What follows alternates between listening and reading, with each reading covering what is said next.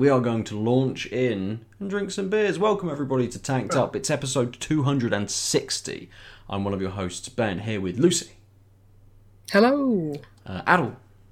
Hi. And we're joined by another guest. This week we're joined by Andy from Vault City. Hey Andy, how you doing? Hello, I'm doing alright, thanks. How you guys getting on? Good. Yeah, good mate. Good, thank you. Good. For Tuesday, is it Tuesday? I don't know. Days of the week are weird these days. Yeah. I mean, what year is it? Yeah. It's all over the shop at the moment. Funny anecdote. I saw my aunt briefly, and she handed me a card, and I immediately started opening it, and she was like, "It's for your birthday." I was like, "What?" I've got a birthday this week, and I didn't even know. So she's like, Amazing. I just thought she was giving me a card because I hadn't seen her in ages. Yeah. Nice. What is time? Nice. Andy, you very kindly sent us all some beers to drink along with you tonight. Yes. So, I have a small confession on that front. Oh. I may have already drunk one of them, and I may not be able to join in with one of the beers. That's fine. We'll get started and see how far we get. All right. You sent us like a range of beers, so we'll try and check off as many as we can as we go through. We'll open some beers first, and then we'll launch into Vault City, what you guys are up to, what you guys do Cool. first. So I thought I'll probably start with the lower beer first. I have already drank, I say I actually mean my wife, has already drank both of happens sometimes. the watermelon session sours. I cracked one open, and I said, "You'll probably like this," to my wife, and she said, "Oh yeah, I do." And and then, as the night went on, and I had more beers to drink, she went, "Could I have that other watermelon sour?" It's like it's literally the only beer we have found to share together that she has wanted more of. We did try the you guys did an OJ one as well. IPA. Yes, and I really liked that, and she liked it, but only to have a very small amount. She was like, "I like the flavour, but I can't drink a lot of this." Yeah, I'm not going to go for it. Yeah. So I am going to crack open the Passion Fruit Session Sour, which is 4.5%. Brill. That's what I've got right in front of me. I cracked it just as we hit record there, so you'll have to bleep that one out. Perfect. That's good. Good. Adel and Lucy, are you guys having the watermelon? We are having the watermelon. Nice. And in true tanked up fashion. So it's a 4.1% sour. When we devised the Session Sour range, our vision was to create the most refreshing beers for the warmer months. Now, as the sun makes itself known again, we're releasing our most mouth-watering modern sour brewing yet. Succulent watermelon is the perfect partner for our house mixed culture. Juice bomb exotic fruit meets tropical fermentation character in a light and spritzy beer. Settle in for a sour session. Oh man, it's so strange hearing my own words spoken back to me. When I sit in my little brewery corner and I type away on my laptop, and then somebody has a beautiful voiceover effect for them. That was glorious. Thank you. I'm glad you enjoyed it. Stumbled a couple times. I'm also not used to reading. I was like, well, I didn't know you wrote it, but I'm like, I am literally just telling you about your beer. I was like, well, this is a weird moment. Cool. Well, I enjoyed it. Yeah, we get of course, it's for our listeners as well. Exactly. Of course. For everyone else. The Passion Fruit also has some flavour text, which I can reel off very swiftly. A favourite fruit of ours to pair with our modern sour beer gets a Session Sour all of its own. Passion fruit. Tart, sweet and heady tropical fruit rushes from the glass in full force, dominating the aroma while waves of exotic flavour crash over your palate. Our house mixed culture has a tropical ester profile, which lends a hand to the clean vibrance of the passion fruit. Settle in for a sour session. Cool. Oh man, this is great. Tough and tailored as well. That's it. I mean, we're always here for paid gigs. It's fine. I'll get you guys back on our podcast next week. Nice. For sure, yeah. There's we don't have a podcast. I kind of figured. So these are two of our session sours. So we'll kind of dive straight in there. May as well just get straight on with the beer. We both the descriptions very tactfully. I'll hold my hand up and admit. mention the Session Sour range, the modern sour beer, and also our house mix culture. So they're 2-3 things that I try and mention on all the bottle labels and try and talk about with all of our beers when we launch them. And the Session Sour series actually came to being about this time last year. So summer was just kind of creeping around. Before that, all the beers had been a good bit higher in percentage, kind of 7% plus, something like that. And it stemmed from kind of, we want to stay, I don't want to say hydrated, but maybe refreshed at the brewery when it gets a little bit warmer in the summer. And looking for inspiration of flavors that are just really refreshing, vibrant, fun, that we could put into a smaller format, smaller ABV, make it more sessionable, like you're going out to the park. The idea with these beers is more like grabbing a 6-pack and going to the beach, rather than getting a sixth of a bottle at a bottle share. You know, that's right. We'll get to those, don't worry. But we're definitely going in a different kind of direction with the vibe of this beer. It's for a different occasion, so we wanted it to be presented quite differently. So they're in smaller format bottles. They're lower ABV. We're able to put them out a little bit more cheaply as well, so you can have a few of them and you know, not hurt the wallet too much. And for me, this is my favorite series, is the Session Sours, because you can sit back and drink them all night, and I can still get up with my kid in the morning without a headache. The passion fruit is the most recent one, and the watermelon was the previous release. So we have a kind of 2-week turnaround where we launch 3 beers every 2 weeks, and they come from our 3 different series. So we have modern sour beer as a bit of a catch-all, and then we have our Session Sours. We have up at the other end at kind of 10% plus, and usually based on baked goods or some kind of crazy combination of fruit, is our silly sours. So that's getting silly into that territory. And in the middle, we have our serious sours. Internally, we were calling them normal, but 7%, 300 grams per liter, crazy fruited sour beer is pretty far from normal. So we decided to stick with serious. So we've got the Session, the serious, and the silly series to get through, which is great fun to say with my Scottish accent and my lisp. I don't know if anybody caught on that. No, not at all. Yeah, please don't mention it. It's all right. I've got a lisp too. So I will not even attempt to say that. Yeah, I'm not even attempt it. The number of times I've said all those S's in quick succession, no less. is Seashells. Yeah. Yeah, exactly. So yeah, 2 really fun beers. The Session Sours have kind of evolved a little bit naturally into being typically just one fruit. That was kind of a progression over time. We started out with a cloudy lemonade Session Sour and a Ribena, spelt differently, but a riff on Ribena soft drinks. And then since then, we've done a load of different stuff. We did a Havana Sour, which was like a mini mojito, which is one of my favorite ones. That was actually a beer that I totally cocked up. And we can swear, right? We have the... Yeah. Oh, yeah. Oh, okay.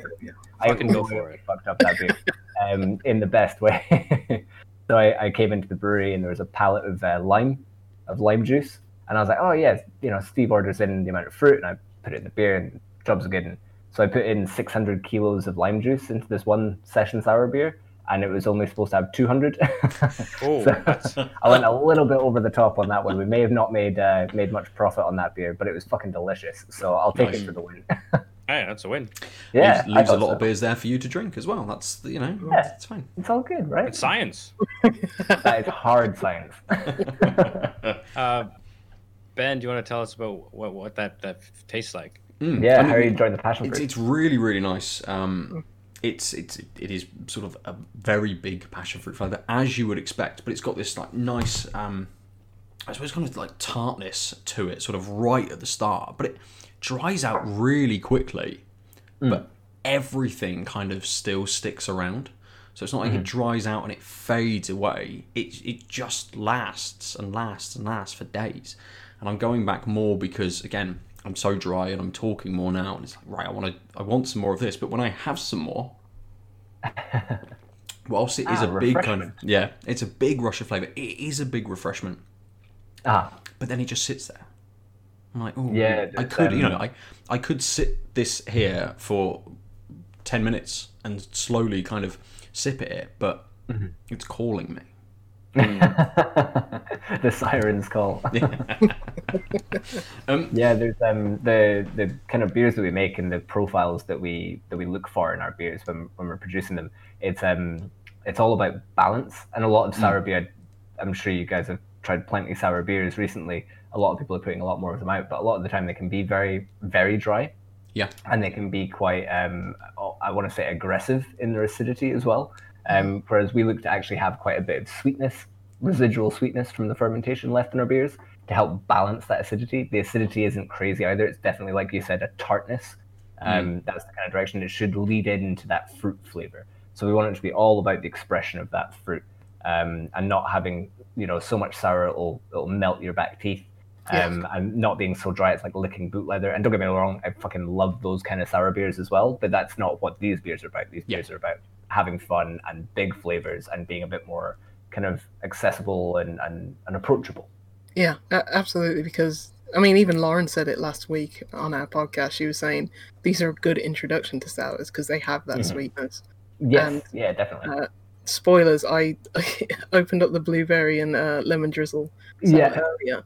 My mom, I let her taste some of the beers. She's not a beer drinker, but I let her taste some of the beers. Yeah. She hates sours. And I said, you'll get there. You'll get there in time. But this was probably the lemon, the blueberry and lemon drizzle is probably the only one that she didn't just have a, immediate reaction to and said, oh, that's actually quite sweet.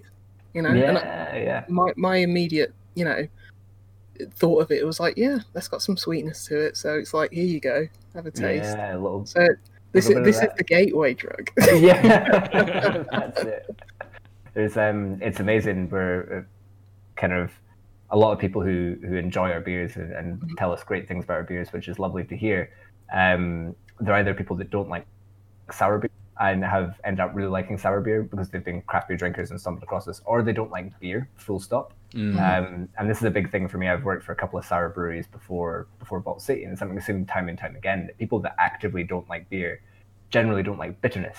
And that's what they're saying when they say they don't like beer. But people who like wine and like cider and like mixed drinks, they like fruity flavors and they like sweetness, and they like acidity. A lot of wine has a lot of acidity in it to lower degrees. So all of a sudden, all of these flavor profiles are perfectly positioned to bring people into beer and kind of reverse in the back. I always think of it a bit like a spectrum or a journey, if you like, where your typical craft beer journey is, you started drinking lagers when you're a teenager, or in my case, it was vodka Coke because I'm a heathen. And then you might get introduced to like an IPA or a real ale if you go down that kind of route. Yeah. If that's the kind of the gateway, as it were. And you move on and you probably go through a big stout phase where all you drink is stouts. If you're unlucky like me, you have a barley wine kind of segue and you lose 6 months of your life. And then at the end of the road, you've got this kind of pinnacle of nerdy craft beerdom, which is sour beer. And that's definitely how I got there. I think that's how a lot of people get there. But there's this total other end of the spectrum of people that don't like beer and have nothing to do with that journey at all, who end up drinking sour beer and almost coming in the back door, which I think is really interesting melting point. It's like super geekdom. And also, don't give a fuck, I'm just here for the tasty bit. Which is great at beer festivals, you have a real mix at your stand. Nice. Yeah, I can completely see that, especially with the session sours as well. Just concentrating on that kind of one flavour and having a rotating list. If people, my wife goes, I like watermelon, so what's the chances are I will like this flavour? And she absolutely did. And you can see how now, anytime I go to the bottle shop, she's going to say, just get a couple of those ones. those watermelon ones, that'd be good. I just have to have a big back order of them, won't I suppose? Can I just say, have you ever thought of cutting a deal with Yankee Candles? Because the smell thank you, is just unbelievable. We pack a lot of aroma into our beers. It's a testament to the stupid amount of fruit. It is quite literally a stupid amount of fruit that we put into these beers. 600 kilograms in every one. That's fine. But even when I cracked it and poured it and put it down, I could still smell the watermelon from across a foot and a half away. It was just like, oh, yep, that's there. Oh, this is amazing. And it's so amazing smell. Yeah, it's a light watermelon, and it's clearly like a very juicy one, both in the I have still in a sip, but both in the taste and the nose. It's not it's that wetness of a watermelon you don't get when you get like a watermelon candy. Because it's just so jammed with artificial version of watermelon that you just you're like, I get you're doing this, but I get it, but hard pass.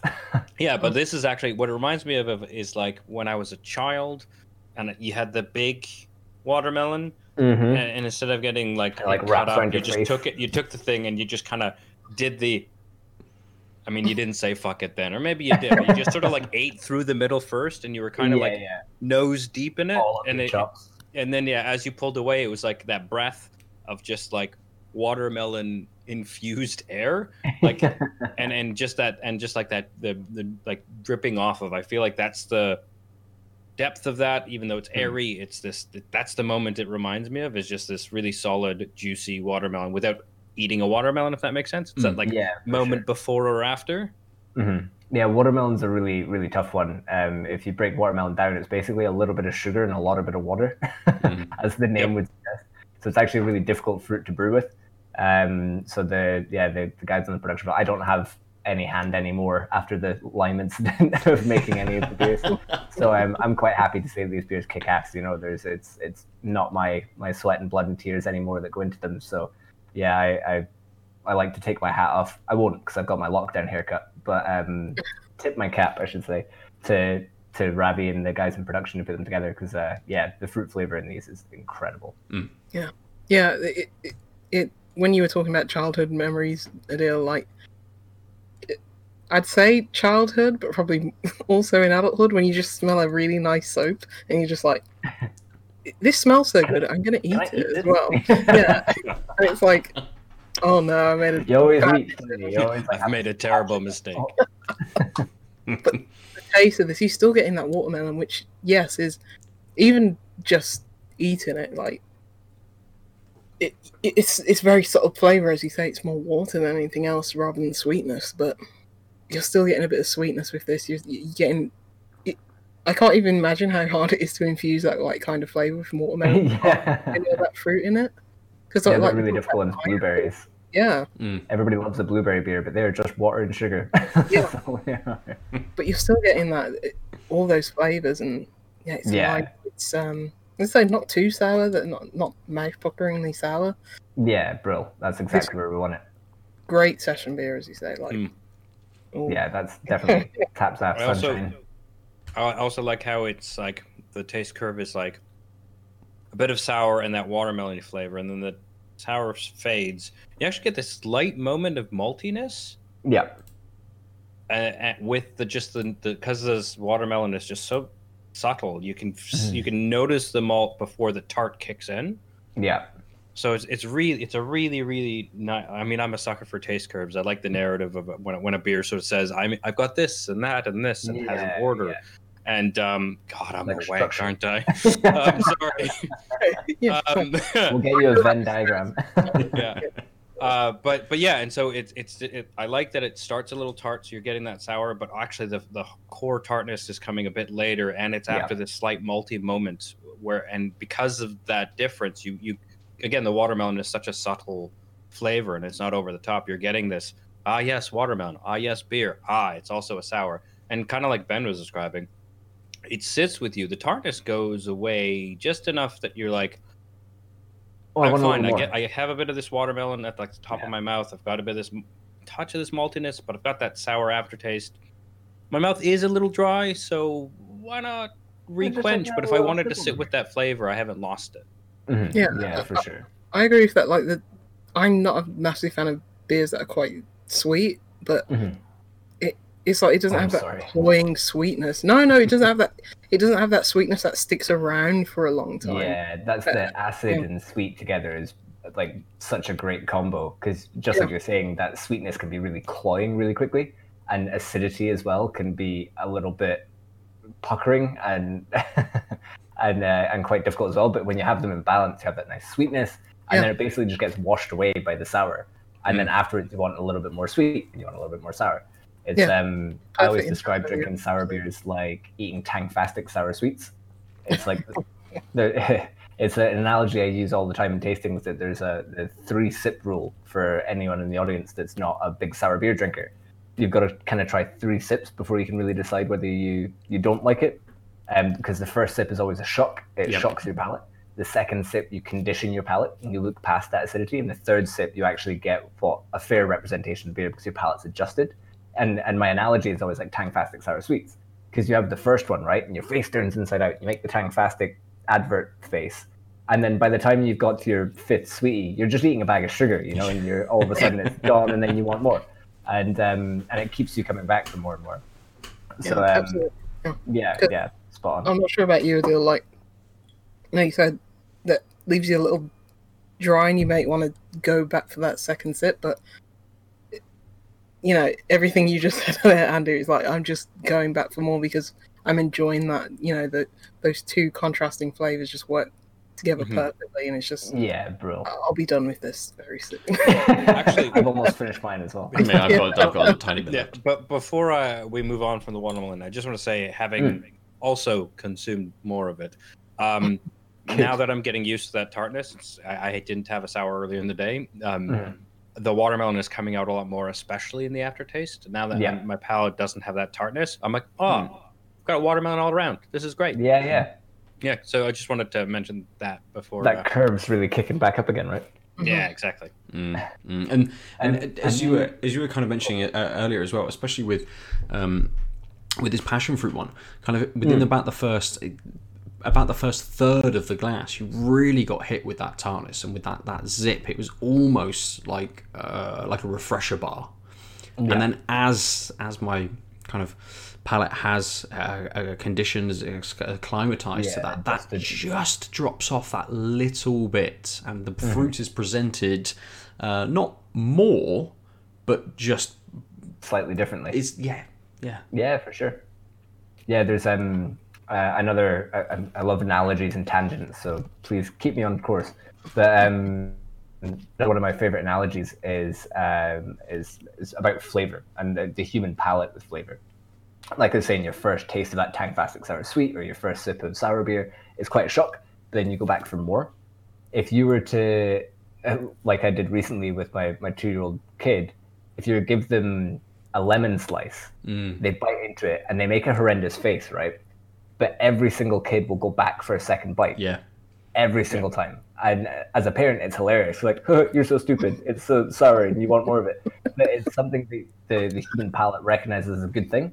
Whereas if you give a kid blue cheese or an olive or, I don't know, an anchovy, something that's really umami or really bitter, they're going to take one taste. And I mean, my kid's a weirdo and shovels down olives like there's no tomorrow. But they don't like that bitter flavor because the human palate is conditioned to think bitterness is bad. And that's why it takes people a long time to get on that journey, right? Because beer is bitter and hops are bitter. And especially about 10 years ago, there's a huge craze of getting more and more and more and more bitter. And the idea of the lupulin threshold shift, which is the wankiest way to say palate adjustment ever. Wait, hold on. Could you say that again? This is new to me. Remember that. Oh, you guys didn't catch it? Which is even worse. Yeah. So it's the lupulin threshold shift. It's basically your palate adjusting to bitterness. Right. So when you when you first drink IPAs, you do have that chasing the dragon moment, right? Where you drink a couple IPAs and then you want it more bitter, and you want it more bitter, and you want your double IPA, and you want your triple IPA, and you want it to be like pull your tongue off with the rusty pliers kind of level of bitterness. And that's sort of what you do with sour beer as well. People chase that in sour, want it more and more sour. And I think extremes in any circumstance, they're a bad thing, arguably. But I've totally lost what I was talking about, and it was about bitterness. So bitterness is something we have to literally train our palates to get used to enjoy. And that's why you start to enjoy Negronis and blue cheese and whatever else when you're a bit older, because your palate gets used to bitter flavors, you adapt to it, and you start to enjoy the nuances of those flavors. But acidity is something that's built into us from very, very young. That's why sour sweets is such a big thing with kids. Like, sour is a nice flavor. It's just that it's quite shocking, and especially in the context of beer. And if you have a bar or a bottle shop and maybe it's not presented to you in the right way, like you get one of these sour beers in a pint glass, I think someone picking up a pint glass and taking a swig of yellow beer is going to expect it to taste like a pint of beer, which it is not. You know, it doesn't taste like that. It tastes very different, and that can be very off-putting. So it's kind of about context, and it's a little bit about prefacing it and approaching it the right way. Excellent. Yeah, that's fascinating. I think that was a good tangent. No, absolutely. Yeah. Let's drink these beers. We'll finish them off, and before we jump into beer number 2s for each of us, Andy, give us. You kind of already sort of chatted about Vault City and kind of sour beers as such, but like Vault really City, talk about the company, Vault City is kind of quite a new brewery. You've only been around like a few years, right? That's right. Yeah. So Vault City Brewing, I should give it its full title, is 3 years old this year.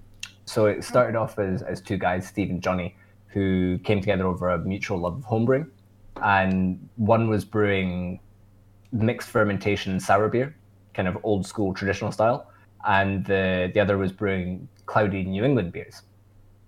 And between these two kind of styles coming head to head with the two homebrewers, in the middle, we've accidentally created this kind of new style that I've mentioned before of modern sour beer. So we're using the mixed fermentation and the souring process and the house mix culture from sour beer brewing, but then taking the kind of opacity, the bold flavors, the juiciness and the fruitiness of New England's, and all of a sudden you've got this very, very unique style of sour beer. When Steve and Johnny first got going, I was working for Wild Beer. Was it Wild Beer? 2018. It might have been Brewdog Overworks. Honestly, time is just not a thing anymore. No, so I worked for the Wild Beer Co. down in Somerset. I lived in Bristol, represent. Oi. And then I moved up to Aberdeenshire, which is 9/10 the way home for me, to work at the Brewdog Overworks sour program. So I was the first employee in the door. Literally, my first week was hauling on a chain hoist and standing up the fermentation tanks in a big empty room, which then became the mecca that was Overworks. Sadly, no more. I'll pour one out for the barrels in a moment. But I was working for these breweries, which were very barrel focused, with Brettanomyces and going mixed fermentation in a much more traditional route. And beautiful beers, very different again beers. There's a whole education piece with sour beer that's really quite unexplored and untapped, where you've got these 3 different breweries making sour beer, and they're all incredibly different processes, different methods, and different flavor profiles that come from the different breweries. And yet on the shelf or online or wherever, it's all just sour beer. So that's a bit of a bugbear of mine for having the education piece going for so long. But that's my my cross to die on, or my hill to die on, I should say. And so these guys started out brewing these kind of super fruited, really quite sweet sour beer.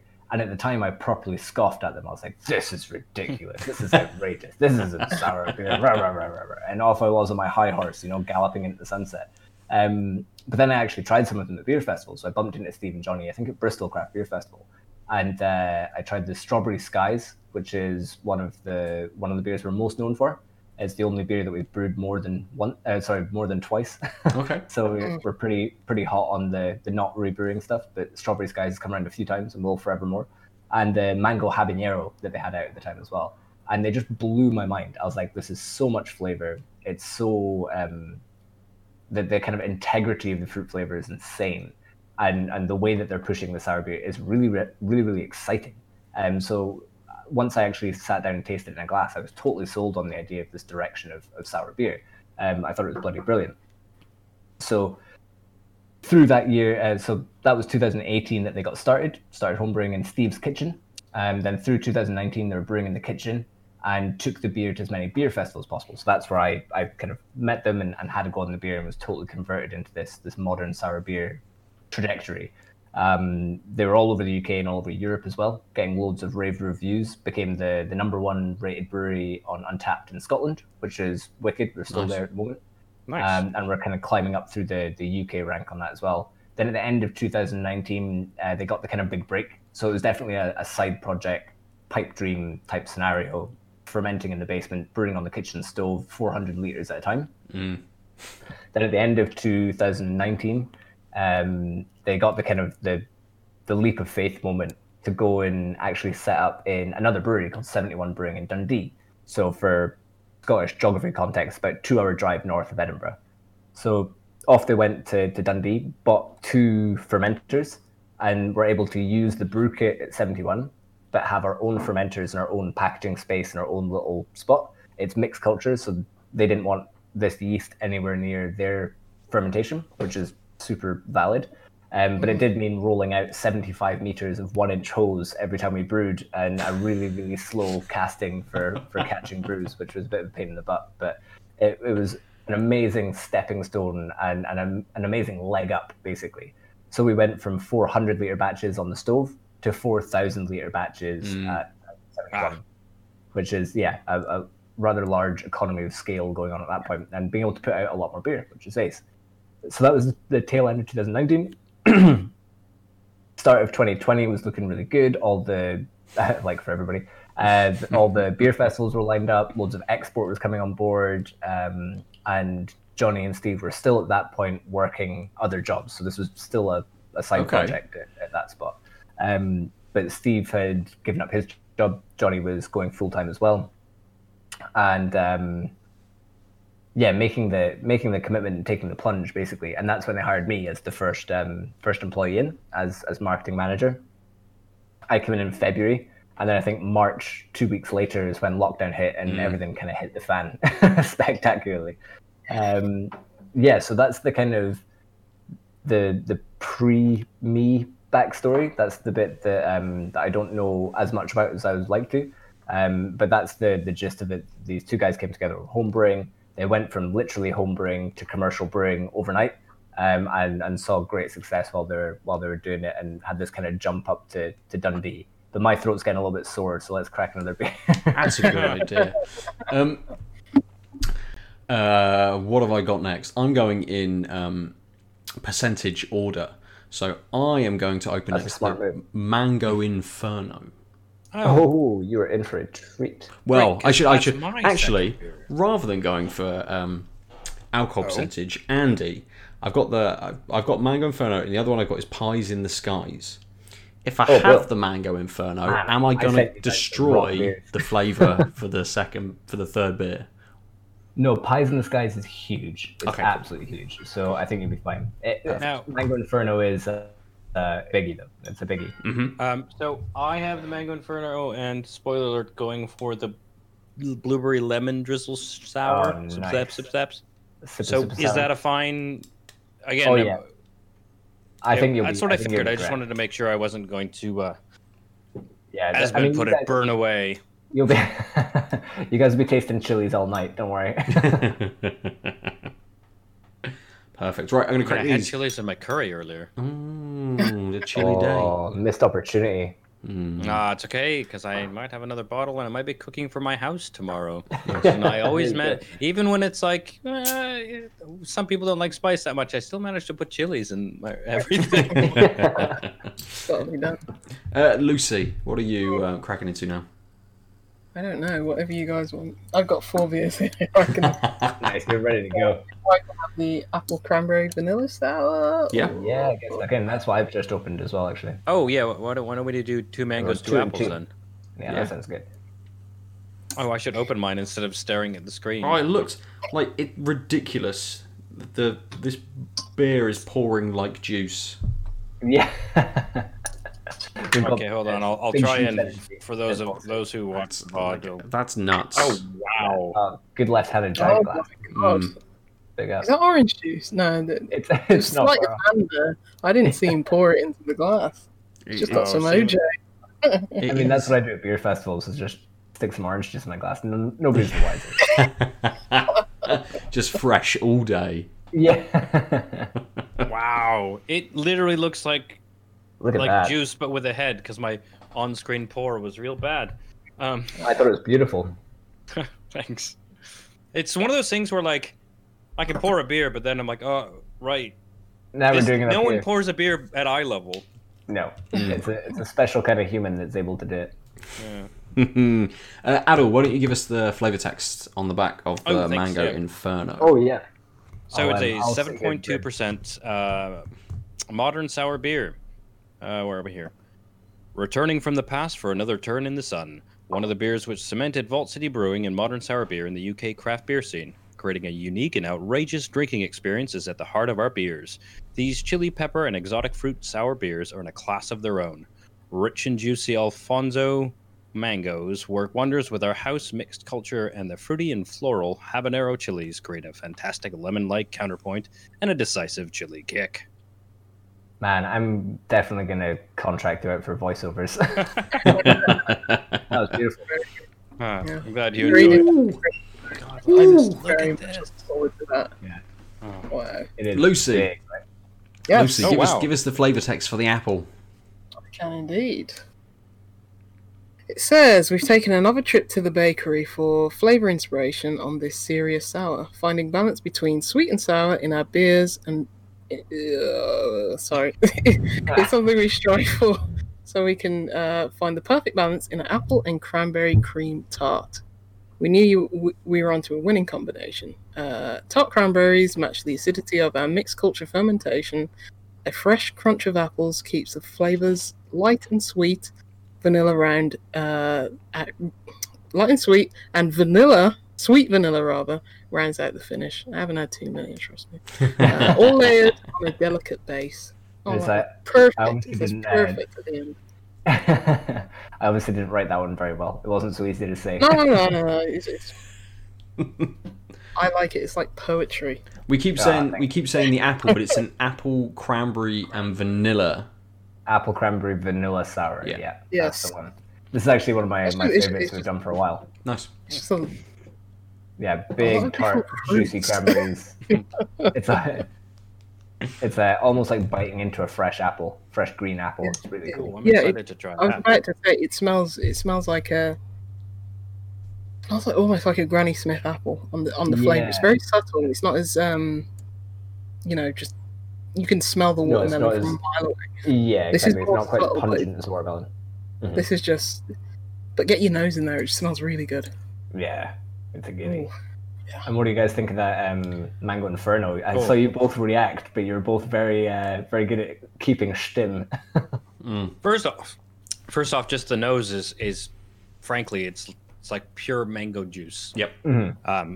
It's like if you had one of those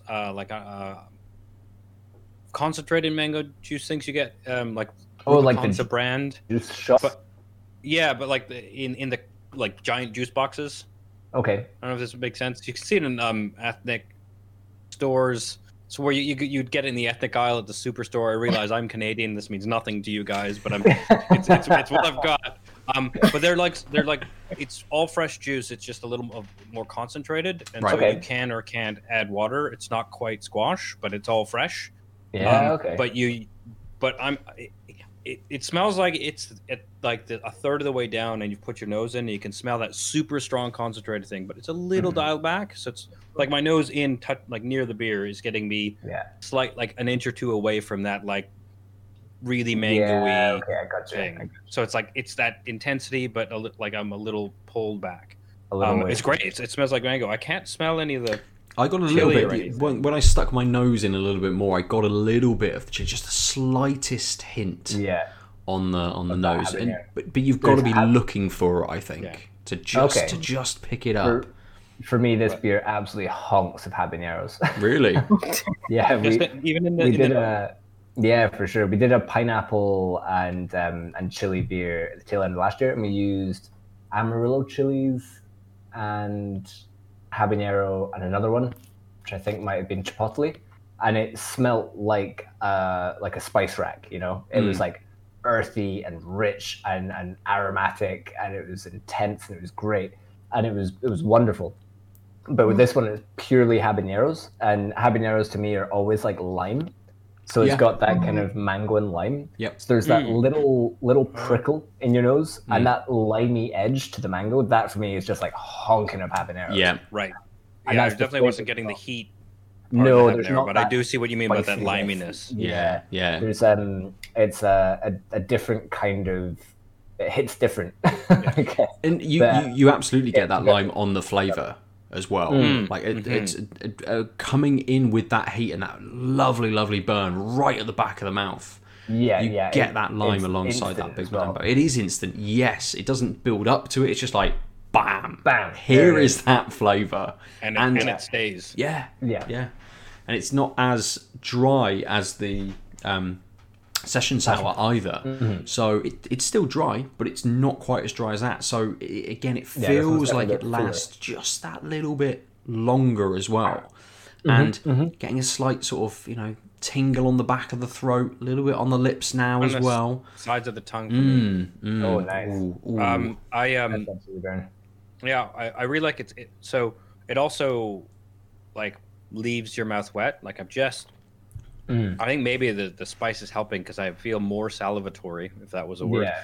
It sounds like a than one. on the previous beer, which means I can kind of just let that mangoness sort of it fades, but that liminess and that heat stay, and they usually, but then they sort of like temper off and just stick at that level Yeah. for better part of a minute now since my last sip, and it's really good because you can just appreciate that balance that Yeah, the finish is both of them, because Mhm. when it starts it's this like, hey, there's heat, then there's this like little bit of a juice packet, not a juice bomb, just a juice packet. Mhm. Yeah. And then you get, then I think the rest of your taste buds, especially in that first taste, just get hit with all that spice, That and you're like, big wave. oh, that's Yeah. that spice, and then Here it we all go. sort of Taste blends it. together and falls away. Now that I've had a couple sips, you're getting the same thing without the ooh of Yeah. the, oh right, those are chilies. Now the chilies are just never left, Absolutely. I'd be really interested to try that pineapple and chilies one though, because Mhm. as I was saying, like pineapple is just such a subtle flavor and so hard to get across in beer. But I have faith that you would have balanced it so well. I'm really interested in that one. But Yeah, I don't even think I have any in my personal stash to be able to throw away and give to you, I'm afraid. brew it There's, again, get the recipe out. Yeah. We'll get the 400-liter pot out. We'll brew it. Small batch. You have to scale down again to something, so you've got 4 lines. Like, yeah. Perfect. What do you think of the apple and cranberry? I haven't even tasted it because it's not hyperbole, and just because you're on the show. These are the nicest smelling beers that I've had, because usually it's like, smell a beer, it has a, especially when they're packing all these citra hops in it, it's like, yes, this smells delightful. Let me see where that goes. Whereas this, I'm just so happy just smelling it. Yeah. Because I'm just Just like, light a candle in the top of yeah. it. Yeah, but it and also with the last one, I haven't tasted this one yet, but it doesn't fail to get across those flavors. So it's not like just a little tease and like you're not getting that. But No, it's a pretty full frontal aroma for sure. Oh, I love that color. It's a pretty one. it's I mean, I also just love where beer is at, because like, I grew up in Canada where microbrewing was a thing, but there sure. wasn't as much experimentation as craft brewing. So Okay. like, there was some, but generally, fairly like not safe styles. not the past like 10, 15 years of craft brew all around the world. And Yeah. just like, I'm thinking like, when I started university back in 2001, if you presented that to me back in whatever that year was, that pinkness, and like, I would have been like, what is this? And like, oh yeah, it's a beer. You're like, that's not what beer looks like. that's- Like, and just to know that like that, it's just, and it's totally reasonable. And also, like, craft beers just got to a point where we have these totally non-standard aesthetically looking, like visual aesthetic looking beers that Yeah. are just, we've been around long enough that you don't see very many like marbled pink beers, Yeah. but you aren't surprised by it. No, Yeah. no. absolutely I think about the only color that surprised me these days is green. yes. And occasionally I get a little bit shocked by green beer, but I'm also a little like perturbed. I mean, I see a green beer and I'm like, I appreciate what you're doing over there, but I don't think I want any part of it. I think green beers is human. another color I saw growing up, because people would put food coloring in cheap lager on St. Patrick's Day, because Of North America course. Oh, does yes. this weird thing. Yes. Yeah, where everybody becomes Irish for 24 hours. Yeah. Yeah, I think humans have evolved to try and stay away from green liquids. So yeah, I can completely say. I don't think I've ever had a green beer. That's definitely one I've not. That mojito one we had wasn't green up in Birmingham. No, it Yeah. wasn't green. So no, I don't think I have. This is the sort of thing that'll turn you into Teenage I've had Mutant Ninja Turtle almost. Yeah. I have had a Phantom Saison that was green. I think it was matcha Saison. Oh, yeah, And I would do it. It was pretty medium. It was fine. Well, I'll tell you what's not medium. It's Oh, have you Yeah, tasted it yeah. now? yeah, the Gone apple into and everything. cranberry sound. Yeah, and getting more apple in it, to be honest, like that acidity from the apple. Yeah. But I just looked on the back. It's like it's got oats in it, and it just gives you that nice creamy fullness as well. And it's this will probably be a running theme, but the balance between the sweet and the sour is really, again, it's just so good. Yeah, that's exactly what we're shooting for. Is that Yeah.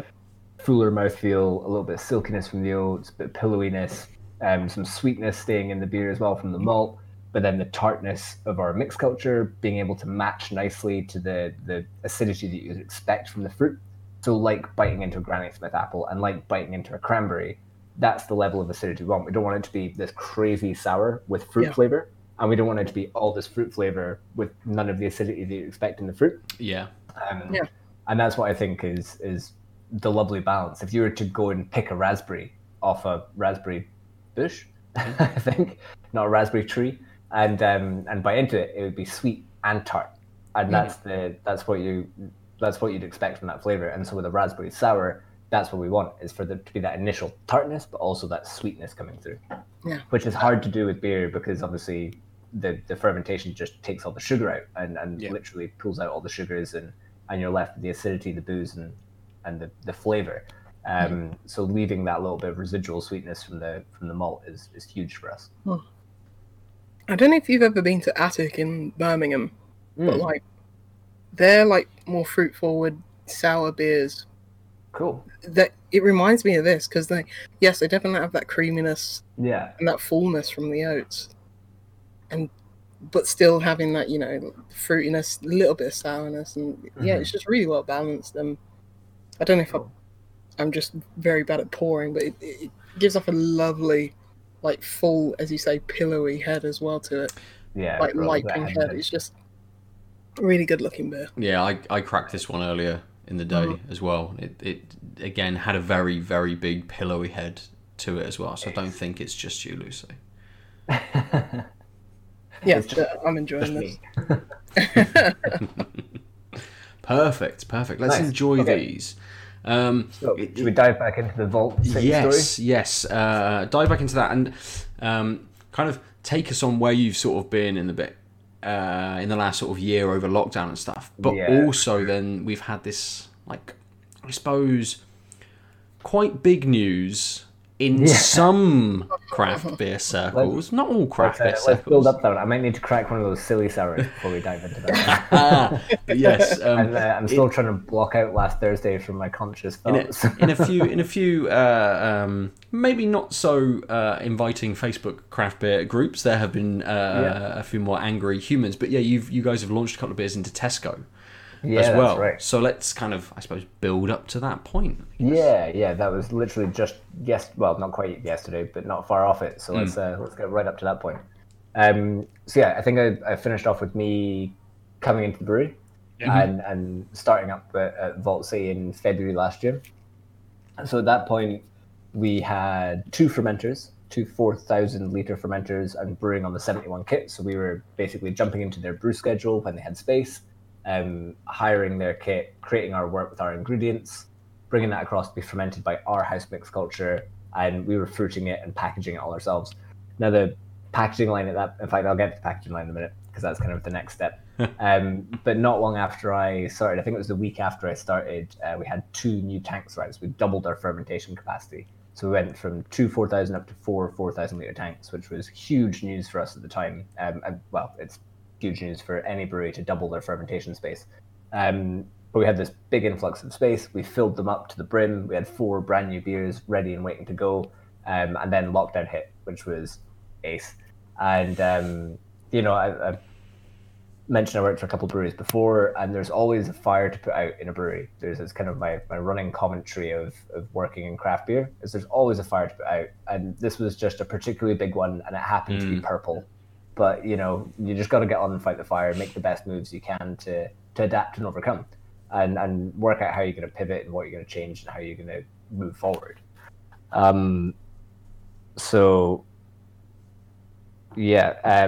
We quickly put together a web shop, hastily put together a web shop on Squarespace, and started putting beer out to consumers straight to their door, which was brilliant.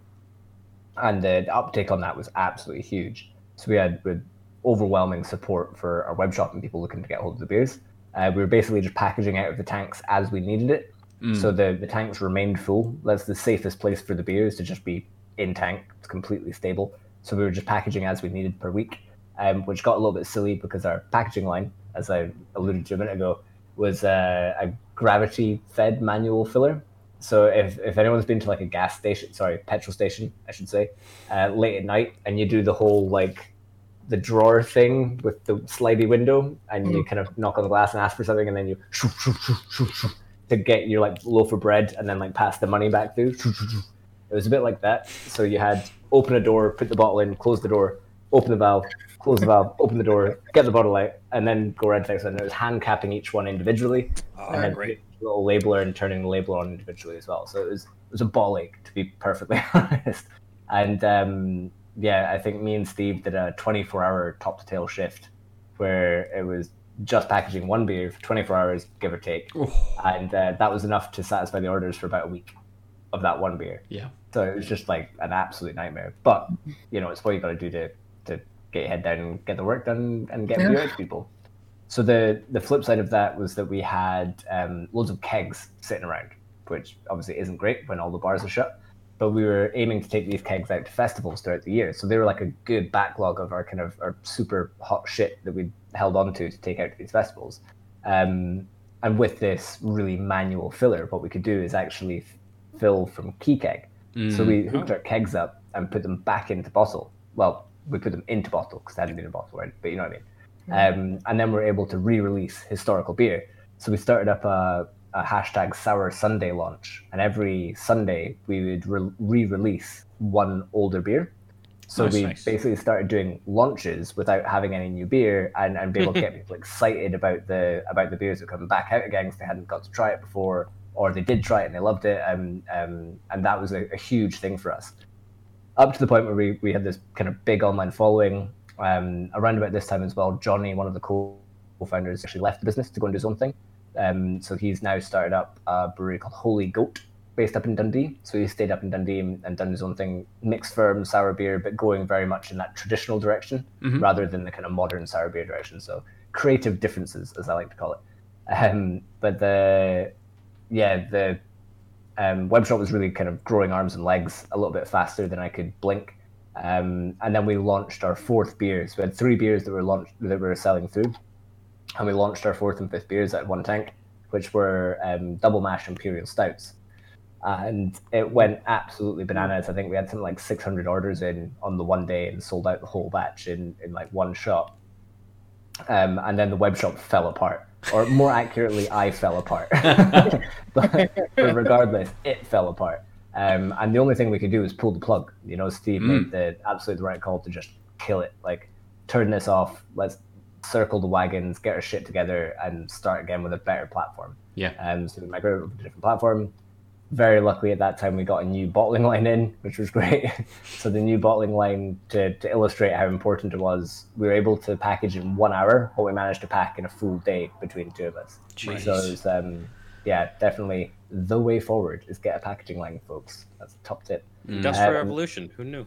It has its uses, So that was kind of middle summer.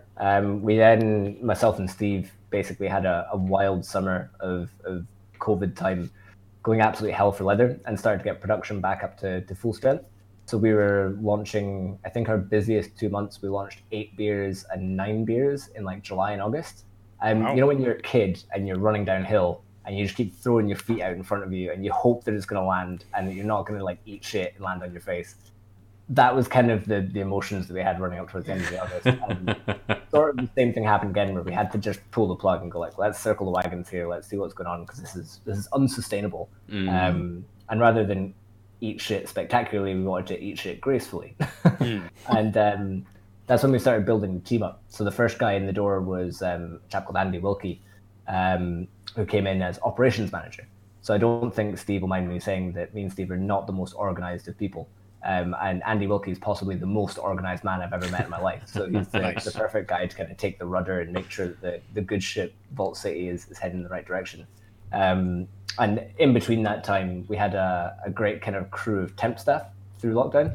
So we managed to basically noise up a local bar called Dynamo in Dundee, which is owned by 6 Degrees North, Scottish brewery. Oh yeah. Really, really cool guys. And they had a bar in Dundee, which obviously was closed, and all the staff were on furlough.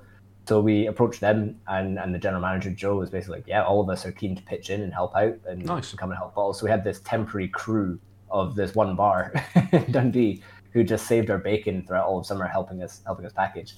And one of the guys from there actually came on full time with us as well. So he's made the move from Dundee down to Edinburgh to help us open a new site. I'm not quite there yet.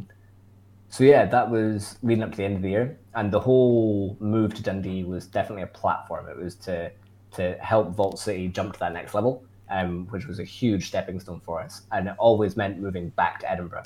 I lived near Dundee, so it wasn't so much of an issue for me, but Andy and Steve were commuting up from Edinburgh every day, which is nearly a 4-hour round trip, which is not ideal.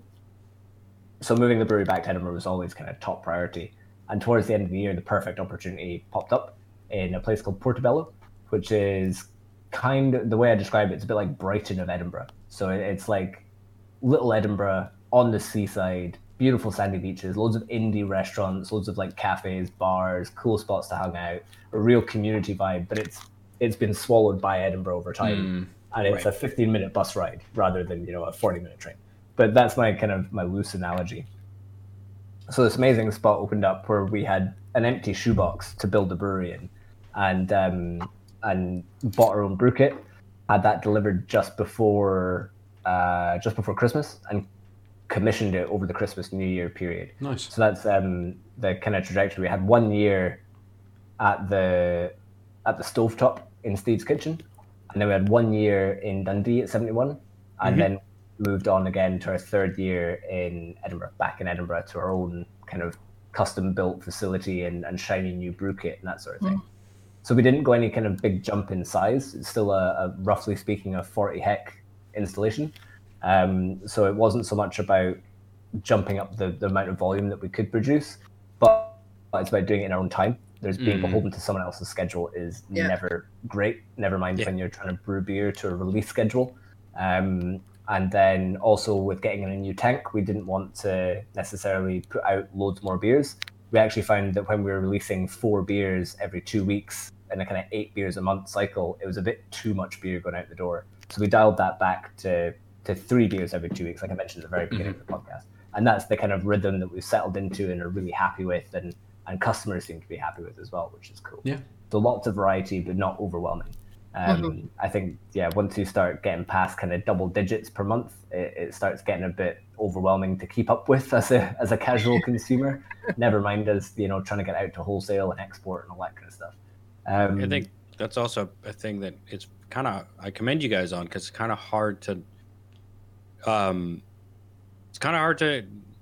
acknowledge in our very capitalist world of grow, that actually stay here. It's good for everyone around.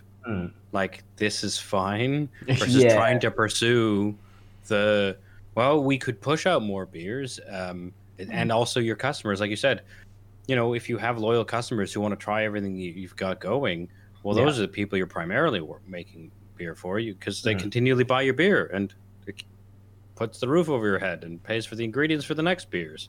For sure. That's the relationship, not finding new people all the time, such that you need to go. It's very easy trap to fall into, and that's also why some people outpace their fans, right? And so it's good to hear that you guys have hit that moment and drawn back. As soon as you overstep your supply lines, you're done for. Yeah. That's like strategy games 101. So that is Vault City Brewing is very much about having fun. There's don't get me wrong, we've worked our absolute butts off for the past year, and we'll probably continue to do so for at least another year or two to get to the point we want to be at. But we're working towards a 4-day working week. That's a big thing that we've always kind of pushed for since the very beginning. With such a small team and such pressure on us right now to get set up in the new brewery, it's just not possible, but we're getting there pretty quickly. And being able to do stuff smarter rather than work harder, like, we'll always invest in the best bits of kit to do the job, and make that the common denominator. is that we can do more with less and easier without compromising quality, right? And without compromising flavor. That's the kind of number one goal. Absolutely. But yeah, Steve's always been very vocal about the fact that he wants it to be an enjoyable business to work for, an enjoyable business. I mean, it's his livelihood and it's his baby, so he wants it to be fun. And yeah, that really kind of rings true throughout everything that we do, from fun flavors to how we source stuff, how we come up with ideas, and how we operate day to day. It's a really, really good company. It's good fun. Good spot. Question: were you always thinking of going on that trajectory of the like packaging line and ramping up prior to the pandemic, or did that really just kickstart? No, that was all kind of coming anyway. It was all in motion before lockdown kind of happened, and that was what made it a little bit more frightening and a little bit more frantic, is because all of this investment and planning had gone into doing it a certain way, and that way was no longer possible. So yeah, it was all underway, and the popularity of Vault City was definitely outmatching the amount that we could produce. So stepping up production was always the plan, and we're definitely going to step up a little bit more this year. We've got a few more tanks coming in, so we can do slightly bigger batches, but we'll probably still keep the same amount of variety and look to just put more of the same beers out, if that makes sense. Yeah, and that's interesting to hear, because, like, yes, I think that is the end goal, whilst, you know, still keeping true to your vision and, you know, creating good beer and catering to your audience who've, you know, been there from the start. But like, especially in Birmingham, I mean, you guys down in Bristol, they're established breweries, have been around for ages, canning for ages. Like a lot of the breweries up in Birmingham, they started to can. I don't know their business model or anything like that, but it was sort of like fight or flight at that point. You know, we need to do home deliveries. We can't just rely on our local audience on the regular ways of doing it. So interesting to hear that you were doing that before. Sorry, I should quickly caveat that with sour beer, I think, always presents itself better in bottles. There's I mean, cans and bottles for sour beer is a whole other argument, but sour beer in general, I think it really benefits from being in a bottle. I love having sour beer on draft, it's great, but I do think there's definitely a benefit in having them in bottles. One, from a kind of consumer point of view, if I have a bottle, I'm like, I have to crack it open, you have to pour it in a glass, you're usually sharing it with someone, it becomes an occasion, a bit of a ritual, and it feels more engaging that way. But also the just the beer itself, I think, is in a better condition, and is the mixed culture, which is live in the beer, you know, it's happier in a bottle than it is in a keg, from my kind of personal experience, my anecdotal experience. So going heavier on the small pack bottles has definitely always been the plan. Sorry, I kind of more understand the question now. But also, I was definitely rambling a bit there. Sorry. So also the being such a small brewery and being such a small company, it's much better for us to have space on shelves with our branding on there, where you can actually interact with the bottle, you can read the description and understand what's going on in the bottle, rather than just a beer name on a tap board that you get a third of on the off chance without any kind of context at all. Right. So from that point of view, and from a kind of brand building point of view, I think that the decision to be predominantly small pack was set for us a long time before. Having said that, I've got a huge amount of respect for the people that did pivot and did do stuff last year to make it happen. I saw a few. I can't remember, so I can't name drop and shame. Not that I would. Any of the kind of bars and stuff like that were doing it last year, but they would kind of tweet out, "Oh, the world's on fire," and like, my business is probably going under. And a big kind of woe is me tiny violin moment. It's like, get in your fucking van and go and give people beer to their door. Like, what are you doing? You're just rolling over and letting circumstance dictate what happens to your business. Like, come on, you're an active participant in this. Get up and be active about it. But that's my bugbear. And we saw a lot of that in Bristol. A lot of the breweries, like Left Handed Giant, they took everyone out of their bars. and got them on bikes Yeah, to deliver I was beer going to sort say of LHG locally. like chucked them all on bicycles. Check them didn't on they? bikes, exactly. Get them on Park working. Street. Yeah, and various other sort of breweries like Good Chemistry and New Bristol Brewery as well brought in canning lines to put out, because they were primarily sort of like keg beers. Cask and keg, Yeah, exactly. So they had to shift their thing, and they're like, right, this is what we've got to do. Let's get it done and be able to put sort of beers back out. And people got quiet for a month or two whilst they were waiting for their kind of canning line to kind of come in, and then they were sort of straight back on it again. So On one part, it was like, yeah, maybe the government should be doing more, but on the other side of it, it was like, yeah, a lot of people just opened up web stores and just in like, you know, seconds, Yeah, for sure. Andy, it's like sold out. It's like crash the website. We need to do, Yeah, you know, heartwarming to see, and it's it you know, is. I don't know. So, I mean, liver cringing. Yeah, but it's just like I don't know many. Fortunately, like none of my local breweries that were you know going before the pandemic, they seem to have thrived from it. Like yeah, there's. just I from mean, that community that they've built, which is great. I think it's a that's couple of something- things. Oh, Go on. sure. I think it's a couple of things. One is, well, people didn't stop wanting beer. No, Absolutely. absolutely not. But so it really If is, like anything, you we need said, a little is extra getting the drop. hustle in to get the product to the customer who clearly wants it. But I think the other part is when you're sitting at home in the pandemic, actually, you know what? You do want to spend the extra couple quid on a pack of craft beer versus, you know, the Stella you're going to bang back in a field with your friends or in a pub, like when you're just on the lash, because you're not on the lash, and you, even if it's at home and you want a lot, you're just like, oh, well, I want to trade. I'm losing something. I get away with less good beer when I'm out having fun in other ways. I'm definitely not in that situation. So at least get the beer good. And I know this from like friends who like craft beer, but like, And you know, they when you're at kinda- the pub, they're like, they'll tolerate yeah, my it. first one is going to be this much, like it's going to be a really nice one, and then we go whatever the cheapest thing is. It's like, well, actually, I'm just kind of drinking good beer now. Yeah. No, for sure. I think there's I've not thought about it until you kind of raised that point, but there's almost definitely an element of the kind of elitism and exclusivity and kind of barriers up in craft beer generally. Like you go to a craft beer bar and it's full of assholes being assholes about craft beer. I think we can probably all raise our hands to being that person every now and again, right? So if you're sitting at home and looking at stuff online, you go, I fancy giving that a go, and nobody's going to judge you if you don't like it, or nobody's going to judge you if you do like it. You can sit in comfort, go home, drink some delicious beers made by cool people, and have a nice time, but then not have to worry about the whole turning up at a craft beer bar and not knowing what any of the beers mean because they're on the board, and you know you've got pals that are craft beer drinkers, and so you're out of your depth. You either have to rely on them, so you don't actually engage with it really. You just are there for the ride. Or you're put off because they know more than you, or you feel silly, or whatever. So I think that's actually quite an interesting kind of discussion to have, is how much has that affected people's buying choices. So you're telling me all my friends are going to be as intolerable as me when I go back out?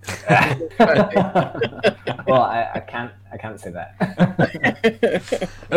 It's a good little pivot to shift on, talking about accessibility, and talking now, I suppose, about accessibility within the marketplace. Because you guys have put some. You remembered the thing. Yeah, that You've put some. It was a good segue that I've ruined by putting a hat on the segue. Why, thank you, sir.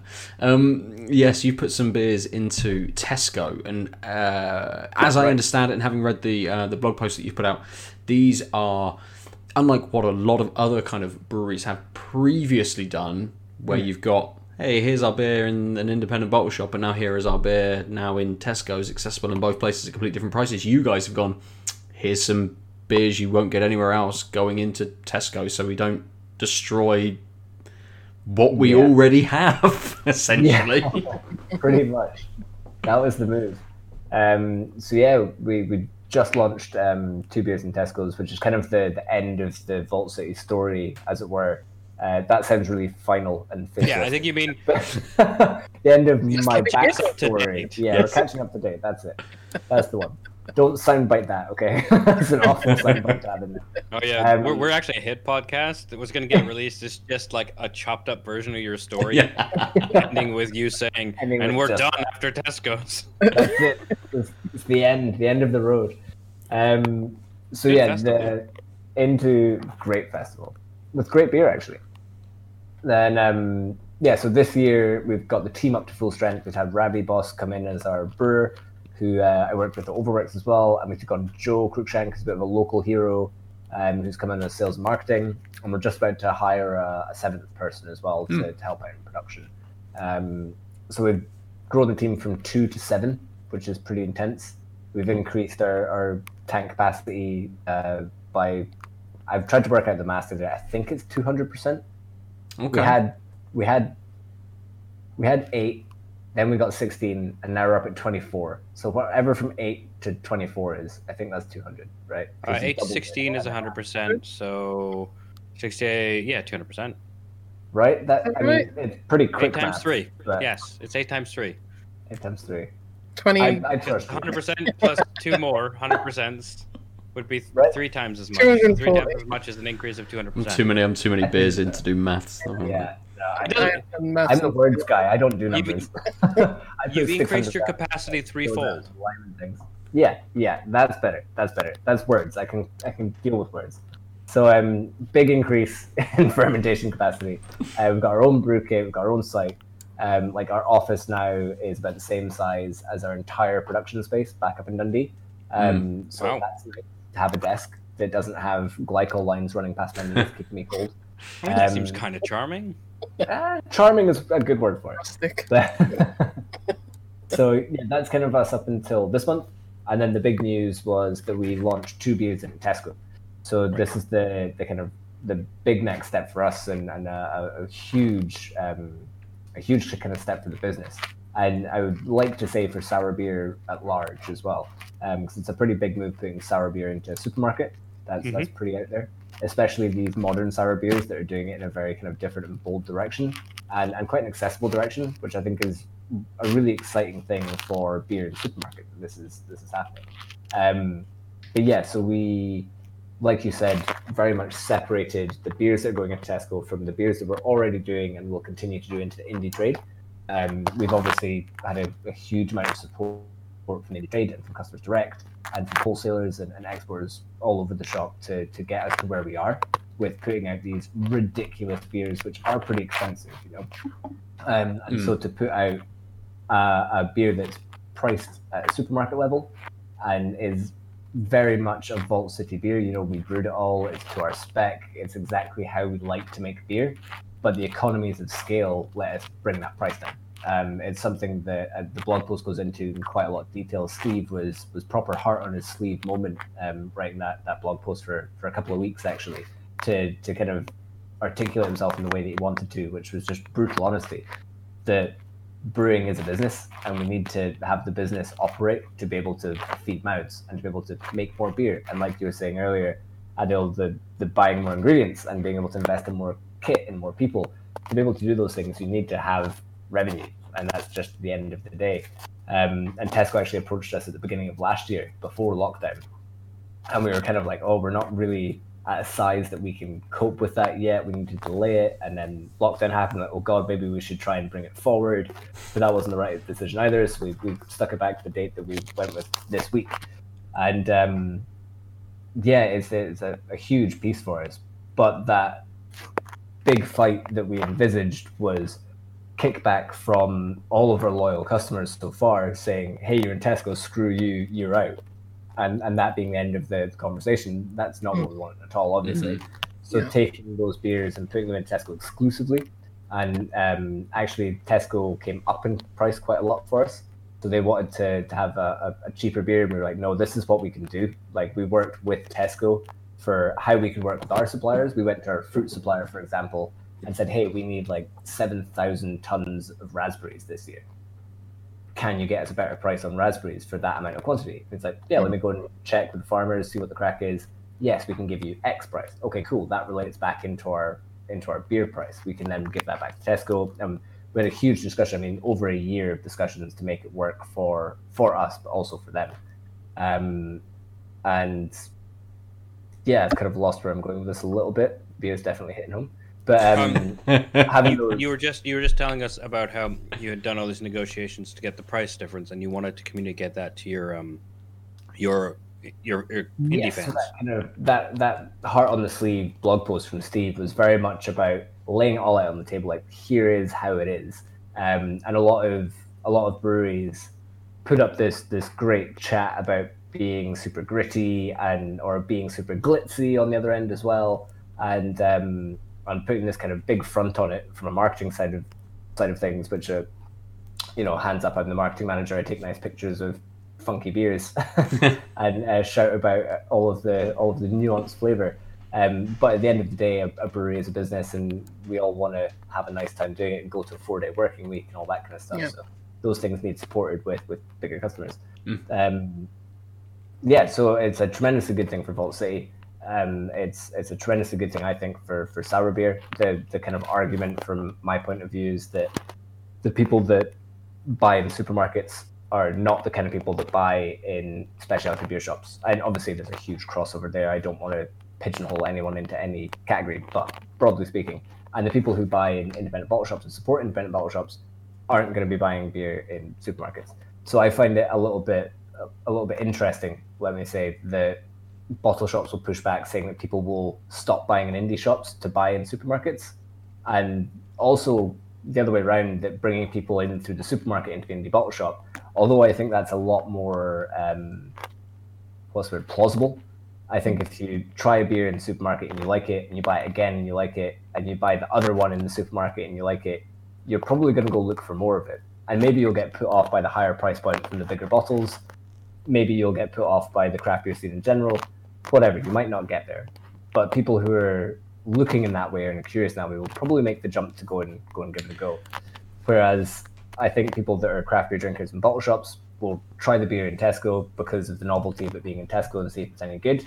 And if they like it, they might buy it with their weekly shop. And if they don't like it, they'll continue supporting their independent bottle shops. Yeah, I think you're right. And there's more of a shift. Bit of a moot point. There's more of a shift from, say, casual drinker who tries things and then goes to kind of their bottle shop than there is the other way. I think those numbers would kind of stack up to show that people would move more into going to support indies than it would coming the other way. But also, we, the three of us, are guilty of this, but we rarely buy the same beer twice. Yeah, we are always looking for new beers, new styles, different styles from new breweries, and just constantly changing up what we're doing. There are a few staples that we might pick up, and yes, occasionally on the odd trip to a supermarket or something, you think, oh, it's a really nice weekend, I'll just grab a 4-pack of this. Yeah, and that's kind of, but it's not part of. Yeah, and it doesn't replace what we would buy kind of elsewhere. Really, no. I would say that's a big proportion of craft beer drinkers as well. Oh, I disagree. Okay, but Lucy had her. I was just saying we've been recording since Beavertown started selling to the high street stores like Magic Rock, Cloudwater now as well. Like we've all been on the point where it's like out of convenience we will get like something from Northern Monk out of from Tesco because there's nothing else that way. And I would pose the question just before you jump in, Adele, that how many of you have actively bought less from craft beer bottle shops for the convenience of picking up craft beer in a supermarket? Well, that's the thing. Yeah, we're still always going to go to the my favorite. If Daya, for example, like one of my favorite breweries in the country, started selling Tesco, some of the quality doesn't go down. I'm still going to buy from them. I'm still going to buy from even if they have the core line that's going to Tesco, Sainsbury's, Morrison's, wherever.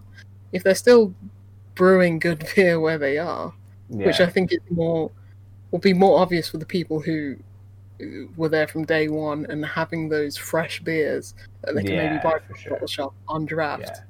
I think that's a big one. I think there's a huge argument to be made as well with hoppy beers going into supermarkets being quite a difficult thing, especially with the lack of refrigeration and with short shelf lives and certainly shorter best befores rather than actual end use by. But that's something that, again, we don't particularly have to worry about with our beers. We've got right. live mix culture. I hadn't thought about that. Yeah. Yeah, so the live mix culture and the acidity actually preserves them really well. So we have a 2-year bottle date. 2-year best before on our bottles, and we're pretty confident in that. Yeah, it's the quality of the beer is not going to diminish. It might change a little bit. You might get a little bit of evolution, a little bit of re-fermentation, a little bit of flavor development from the mix culture, but they're going to be perfectly delicious in 2 years' time, as they will be in 2 weeks. We definitely think you should drink them fresh. Generally, fruit flavor does evolve and diminish, but then you get some more interesting fermentation flavors. So, it's a swing and a roundabout. But we also don't brew with hops. So we don't brew with hops in any of our beers, apart from the ones that we state hops all over the front.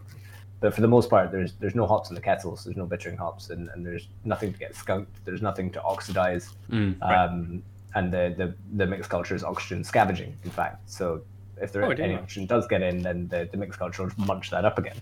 So it's a total moot point for us on the kind of cold chain, like these are shelf stable beers. But I totally appreciate that the conversation is not just about our beer. The conversation is about craft beer in general, and that's a different conversation.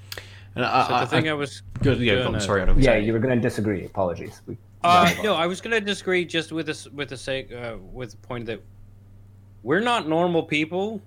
We're not normal craft beer drinkers. No, but like I know people who drink craft beer, but also are in this middle ground of, I found the ones I like. I like the quality.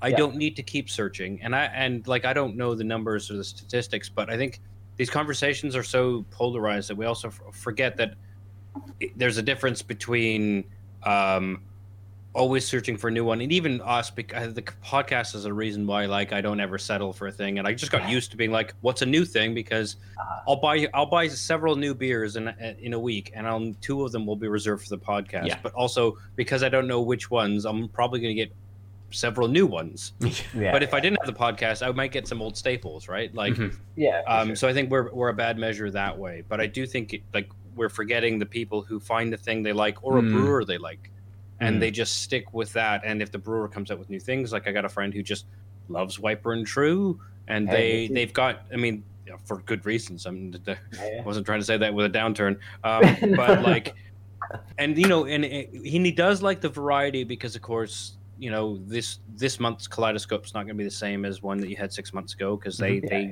do what they do, right? But he's happy with that regularity of a Kaleidoscope is still going to be a Kaleidoscope from Wiper and True. It's just going to have different notes, and he's comfortable with that type of variety. And so I think it's perfectly plausible that someone might not enter this. So we just missed that segment. But why I want to bring this up is they're also not the people who's doing a lot of. They might be doing a lot of shopping at a bottle shop, and they might switch. But for them to switch, it's still kind of they need to like that one over here more than over here. But that's just a matter of time anyway. Someone puts some other shop carries the beer that this person wants, and they just want to have this beer regularly. They're gonna, if they find a new one and actually like this more, they'll switch to it. And so while I'm bringing them up, I don't think it changes the equation that we're talking about, which is essentially people who are enthusiasts who go to bottle shops are looking for new, but they're also looking for just this level of quality. And you know what? I might be like, I think I want a Vault City. I'm still going to go to the bottle shop, because what else is there that I might not have figured out? That's the mind of the craft beer enthusiast. And so they're always going to go to the place where the variety is, for sure, outside of lockdown. So I think, I could go to Tesco's, but then if I go there and I decide I didn't want that one thing I know they had, I'm now stuck with, I'm not going to say other brands that I know are at Tesco's, because I don't want to slag people, but you know what I mean? I'm now stuck with a lesser variety. Yeah, I completely agree. I've walked through Morrison's, which is my local supermarket, and gone, I'll go and have a look at the beer, and I've gone, I've had that, and I go, this is nice, I could have that, but I've already got 10 cans of varied brewers, various styles at home. I picked up from a bottle shop. I'm not going to bother getting anything today. I'm just going to go and enjoy the beers I've already got. Exactly. That's what I think it comes down to in supermarkets for the most part. I think this week will be very different.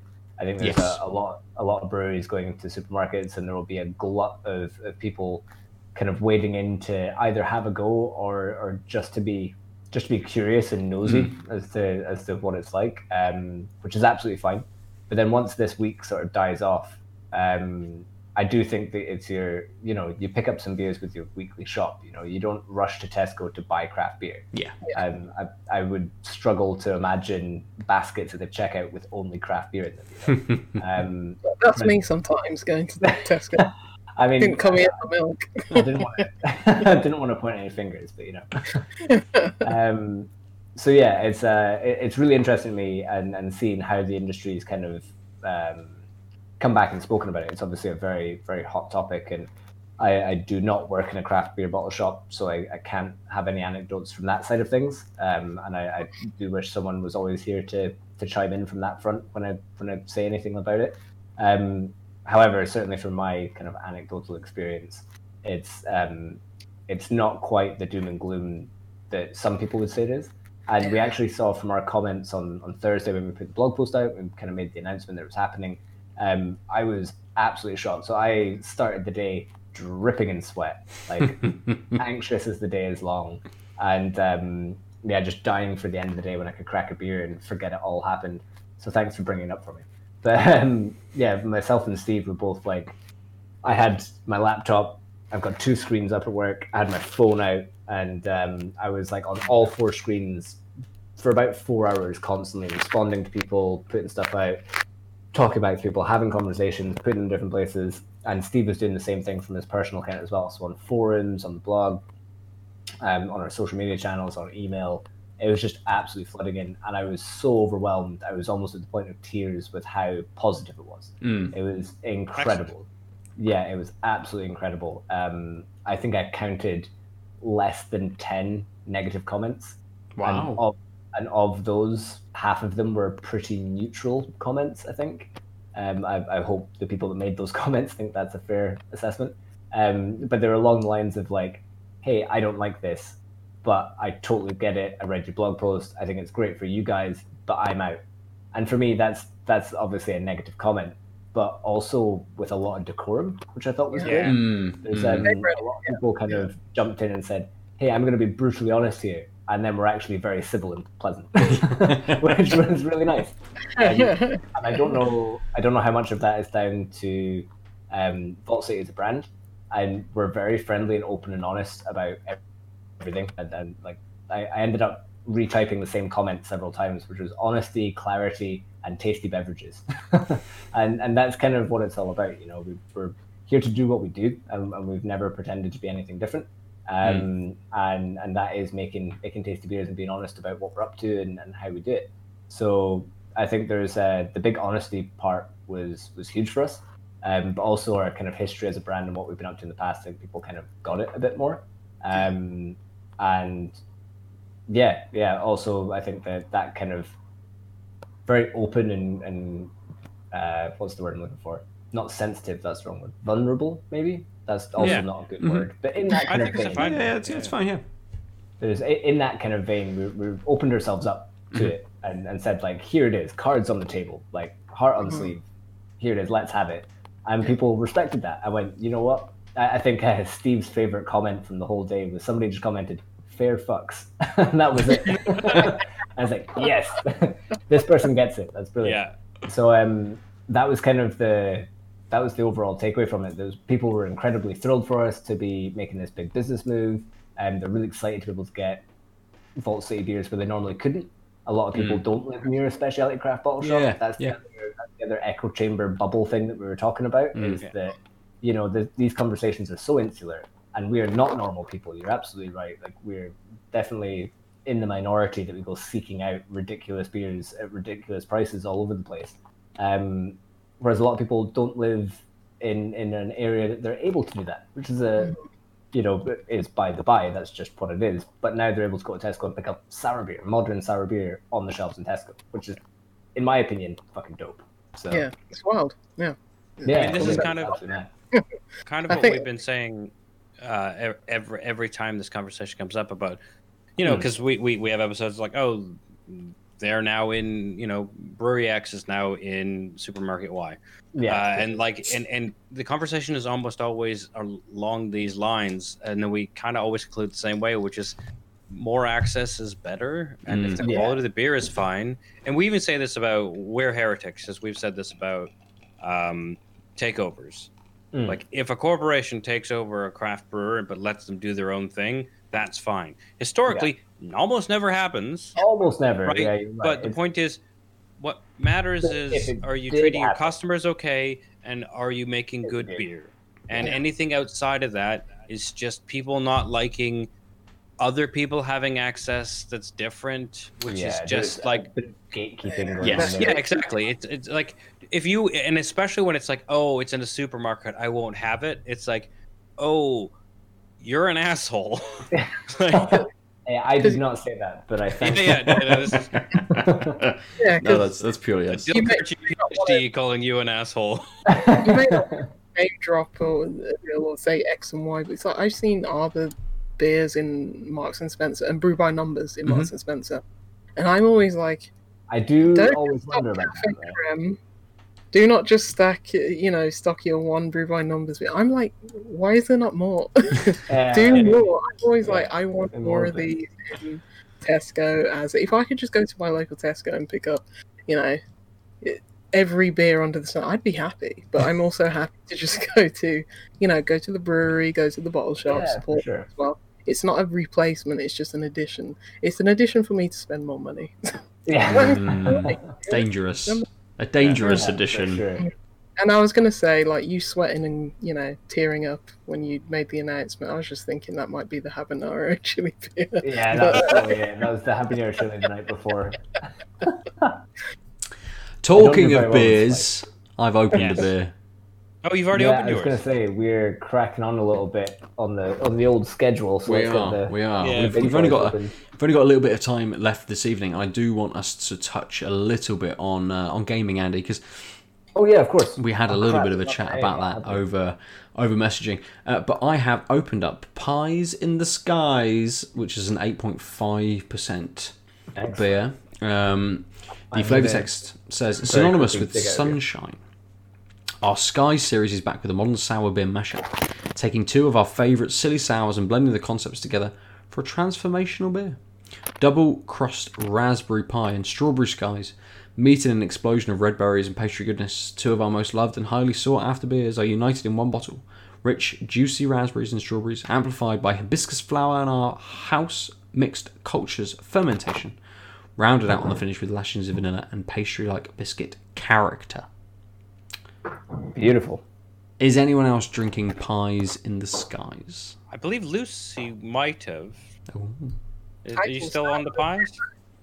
Are you on the pies? I will be on the pies. Nice. All right. Adel. Pies in the Skies is wild. Yes. I'm drinking the Blueberry Lemon Drizzle Sour. Oh, yes. It's an 8%. What is this? Oh, a modern sour beer. Oh. Hey, look at that. What are the chances? Yeah. So, one area of inspiration for our modern sour beers we are particularly fond of is baked goods. This silly sour recreates a blueberry lemon drizzle cake in tart liquid form. A heavy dose of local blueberries provide a deep, rich berry backbone. Sweetness from the berries and a malt bill is topped with a vibrant lemon drizzle. Zest bursts from the aroma and lingers on the finish, where together with the acidity of our house mix culture, the citrus turns the spotlight back on the blueberries. Right. Nice. Great copy. Thank you. Andy, what beer have you cracked? I've gone in for the blueberry lemon drizzle as well, although there's a bit of a trend and a theme running through the beers in my house where I take all the pictures for the beers. Yep. And read the copy and stuff like that. And more often than not, the beers haven't been packed yet when I take the pictures. So I have to get a label and stick it on another bottle to make it look like the beer. So I've just cracked the blueberry lemon drizzle, but I am not convinced that's actually the blueberry lemon drizzle. Can I just see the color of your beer? Oh yeah, this is. Yeah, that looks a little different. Yours looks a little milkier. It looks like apple cran, actually. Yeah, I think this is apple cranberry just with a blueberry lemon drizzle label on it. Like that's What? exactly. I mean, that's great to me. It's less Yeah. good for you. You're not getting what you're thinking, but that's a great story. I love that. I was really Oh, yeah, man. excited that I picked up the right bottle there out of the pile, but nope, sadly not. If did I drink earlier then? It will forever remain a mystery. Because I had the the blueberry and lemon drizzle.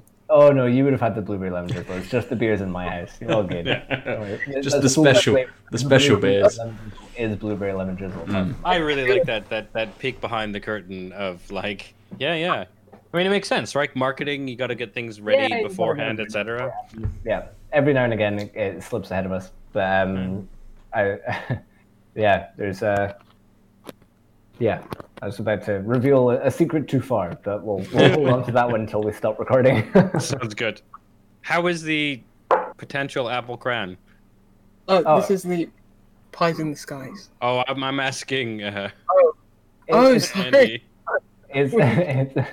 it's delicious. It tastes exactly like the last beer I poured, which was the apple cranberry. That's what I was like. I'm pretty sure that's. I was not totally keeping track. Oh well, I'm sorry to hear It's that all good. because you don't get a new flavor. Oh, but I don't guess you're sweat it. used to most of these. I've had a few of these before. It's all good. How about The Nicole, how is the pastry. pies Yes, in the skies? the pies in the skies. Lucy, why don't you crack us off? I was just gonna say, like, when I smelled it in the bottle, I didn't even associate the pies with it, but it just smelled like that very like slightly burnt brown sugar, like Yeah, kind of like demerara type. Yeah. style. yeah. You leave a pie in and it gets that nice crust on it, and Yeah, that's the way. I mean, just Yeah. looking at the bottle of back of the beer, it says double crust, and it's just like, yeah, I'm there. Again, I'm just smelling it, Ben. So you drink it. No, and that comes through very much in the flavour, and that For sure. that sort of pastry flavour runs all the way through. So again, whilst Yeah. it is a big flavour and it's full of fruit, there's just that nice pastry kind of backbone to it that just stays and stays and stays, and the fruit Yeah, kind of kicks in and lifts a little bit, and is a little sharp in places, but it just balances out very nicely with that sort of that pastry backbone. Yeah. Oh, so I'm just staring at the coloring of it. Yeah, It's like right at the end, just when I think it's like slightly going to get into Absolutely. too sweet or sour, just pulls back Yes, all Yeah. of a sudden. And Oh, it's brilliant. it's Yeah, very these are- very easy. This beer, this Pies in the Skies beer, is as you mentioned in the description, a kind of mashup of two of our favorite and most popular beers. So we did a double crust raspberry pie, which was huge for us. It was a big success and kind of one of the biggest sort of baked goods inspired beers that we'd done down that sort of pastry sour route. And also Strawberry Skies, which I mentioned before, is sort of the prototypical modern sour beer. It was the first beer that really put Vault City on the map, along with the Mango Inferno, which I mentioned at the very beginning when I first tried the beers at Bristol Craft Beer Festival. It was the Strawberry Skies and the Mango Inferno that I had to go of. And they were the beers that really made waves and really made a big impact in the beer scene with what Vault City were up to and still are up to. And that's now coming around again. So we brewed that one on the kitchen stove. We brewed it twice in Dundee, and we're going to brew it at the end of this year in Edinburgh. And it will be an annual Nice. release forevermore, the Strawberry Skies. But the idea of the pies in the skies was a little bit too good to pass up. So we mashed these two recipes together. So the Strawberry Skies is strawberry, hibiscus, and vanilla. And then the raspberry double crust pie is the huge raspberry dose and all the malt bill and sugar to give you that pastry kind of character. yeah. And it's just, it doesn't taste like, what is it, 8.5%? No, not at all. Just A like the lot. blueberry jams. Yeah, our and- beers are pretty notorious for that side of things, of being pretty That's up our there, favorite maybe thing. being actually being super smooth. And that all comes down to our house mix culture, you know. Our mix culture is a landrace yeast combination for the most part, which is all like the Baltic area of farmhouse. So not the Scandinavian side, but the other side. Okay. And I can't remember the name of any of the countries there right now, unfortunately. But- Latvia, Lithuania, Estonia. Lithuania sounds good. That sounds like something I've heard before. So that's kind of the territory that these yeast strains have come from, among other places as well. And they're very, very good fermenters. They're very voracious fermenters, but they kick out like this beautiful fruity tropical character, and also don't have any real kind of big burny, boozy off flavors at all. Yeah. They're actually very forgiving on that front. They don't really kick off that many off flavors. When they do, it's spectacular, and that's when we pour beer down the drain. We throw away about 10%, I think, of our beer. Wow. So we throw away a lot. People keep asking, when are you going to put out a bad beer? It's like, well, never, because it's a bad beer. Yeah. That's not what we do, right? So our kind of mantra is, if it's not a solid 9.5 out of 10, then it's a bust for us. It's not a Vault City beer. Enough. Yeah, exactly. And if it's not a Vault City beer, we're not going to put it out. What about Safe Town? Could you have an off-brand called Safe Town? Safe Town. Average alley. Yeah, because even though it looks quite thick and you've got the oats and the creaminess there, it's not a heavy beer. And obviously the sourness is, counteracting anything that you get from the viscosity and the heaviness. Yeah, for sure. It's just as easy drinking as, say, the watermelon one that I had first of all. I think the only thing that's... I'd say this is even easier just to drink than the apple cranberry one. Because I feel the apple cranberry one had a little bit more acidity, so it was like pausing to drink that one, whereas this is just as easy as the watermelon one. Yeah. I mean, I agree. This is the easiest and smoothest beer I've had this evening, definitely. Yeah. It's funny how as the beers progress, they get a little easier to drink too. That's true. Yeah. Very true. Sometimes. Adil, we'll come to you for the blueberry lemon drizzle. Blueberry lemon drizzle. How are you making of that? Okay, so it smells like blueberry lemon drizzle. It smells like literally one of my housemates in lockdown made a cake. It smells like this cake. That's what it smells like. It smells like a lemon drizzle cake. To be honest, though, the lemon, it's very lemon forward on the nose, and the blueberries are nice in the background. So you can kind of just be like lemon drizzle, and then when it's like, oh, it's not just that tartness. There's some sweetness, and you're like, oh, that is actually blueberries. And I think you mentioned the blueberries are one of those awful, mostly water things. Yeah, for sure. They're quite difficult to get blueberry flavor in a blueberry beer. Yeah, so I think it's that nose just immediately gets you that there's that sweetness behind the lemon, so you feel like lemon and cake, but it is a blueberry sweetness, and I think it's not. It is blueberry, but it's blueberry in the background just because of the nature of lemon being very forward and blueberry being very for sure. Yeah, reserved. Mm-hmm. Yeah, definitely. This is a really exciting one for me. Just I love blueberry lemon drizzle cakes. And that's a big one for me. My blueberry muffin with my lemon curd in the middle. I'm into that. But yeah, the lemon character being right up front on the nose and right up front on the palate as well. I was just saying, and the taste, yeah. And you get this big kind of citrus lemon hit, which washes off into this big, rich, almost velvety blueberry. And the big body really helps there too, that it fills out, and it's almost like biting into kind of lemon frosting on top of a blueberry sponge, something like that. And that bit of sweetness that comes through is very cakey. Yeah, what I will say is I like that the initial hit, which is a little more zesty. I'm sorry, the initial hit is lemon, and then it pulls back, and in the background, while you're getting all the other flavors, there's still lemon there, and it's more zesty. It's a little more peaky, touch more bitter. Yeah, like it's zest versus just a bunch of juice. But I think that helps stitch the rest of the beer together. It's 8%. Yeah. Dangerous. I mean, this isn't even my favorite type of pudding. The liquid version. But it's real good. I'm finding myself really happy with the aftertaste. I love the blueberries sitting there. There's like a light. I mean, compared to the maltiness that was in the watermelon, it's very light, but it's giving some body and that cakiness in there. Yeah, so it really is just like that feeling after having a slightly too big a slice of cake. Yeah. And so it's like I've had a lot of it. It's the taste is sitting in my mouth. That's the feeling I'm getting when I'm with this undercurrent of just consistent zest. Yeah.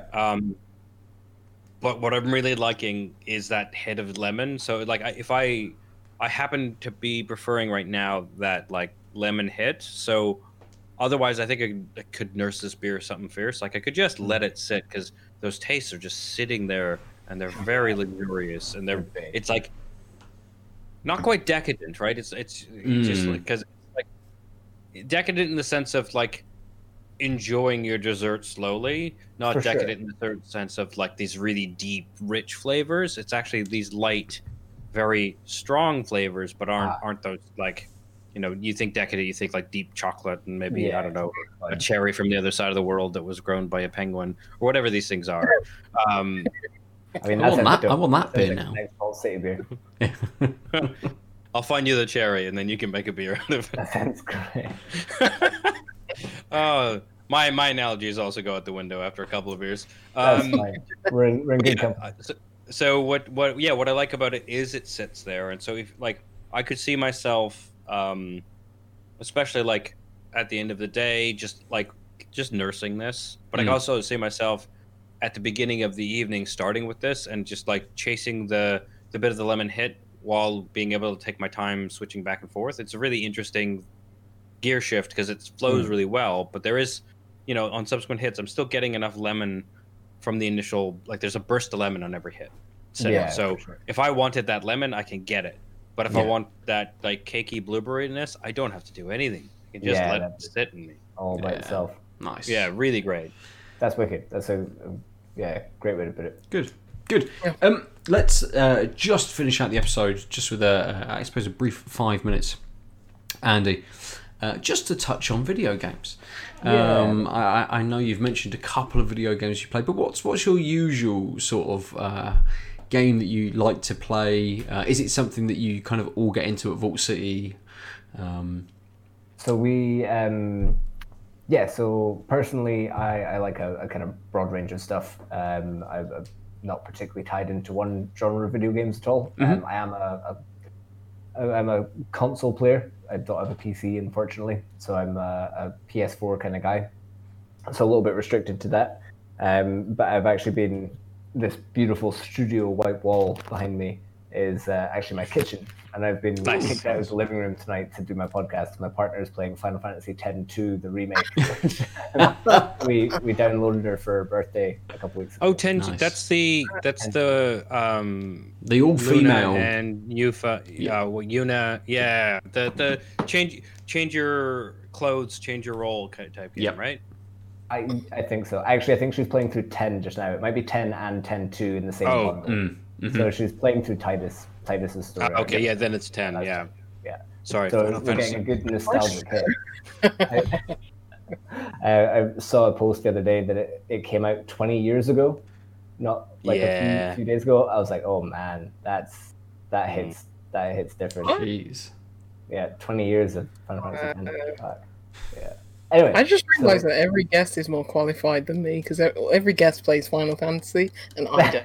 No, but that's why you're qualified, right? Because we need a non-Final Fantasy fan. Yeah.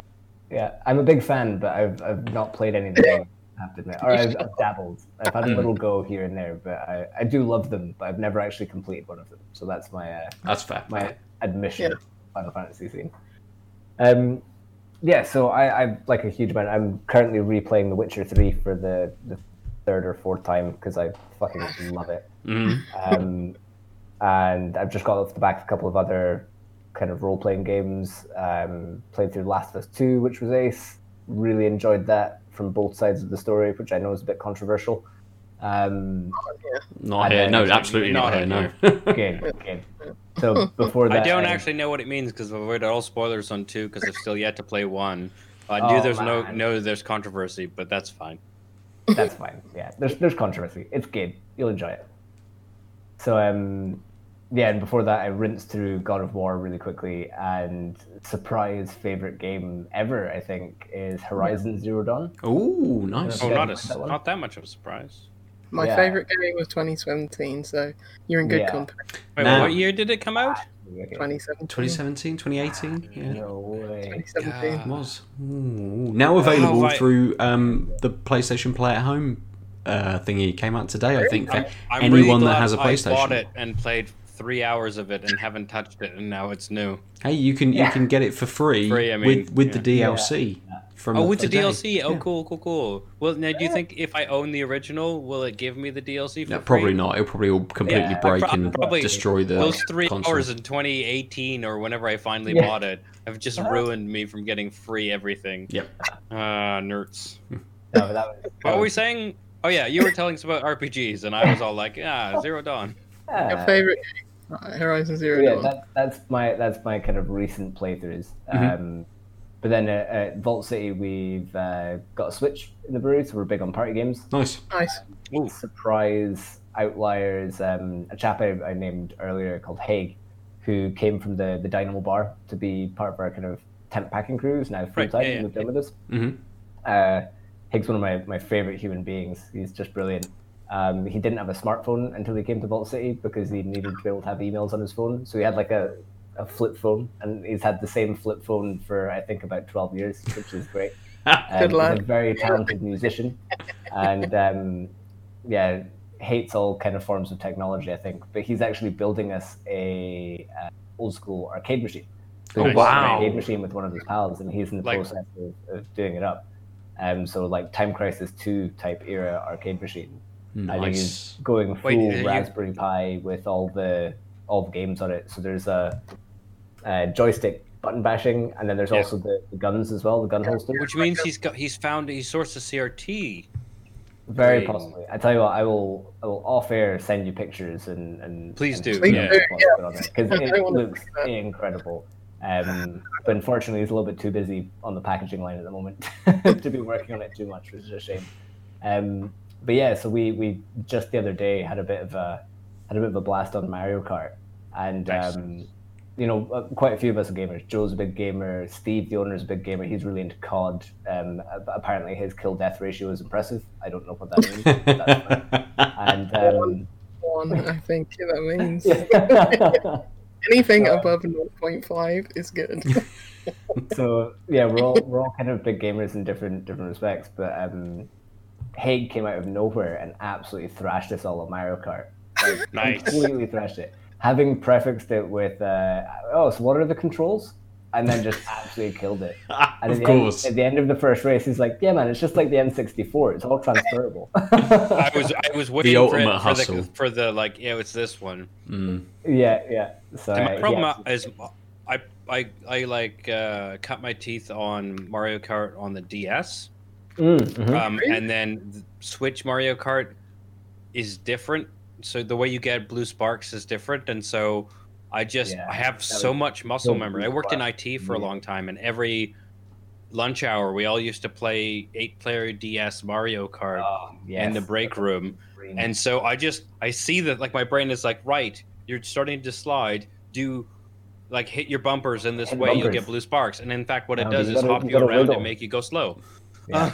And it's like, oh, cool, I suck at this game. Like I fundamentally have, because of a game in a career I haven't had for over 10 years, I can't play this new game. The only one I've ever liked or really played is the original SNES. one, NES. And then I was at a bar and they had like Tony Hawk, and I like just destroyed everyone at that. But Nice. they had like Mario Kart on N64. I'd never had an N64, so I was like, where do I put my Yeah, where do you finger?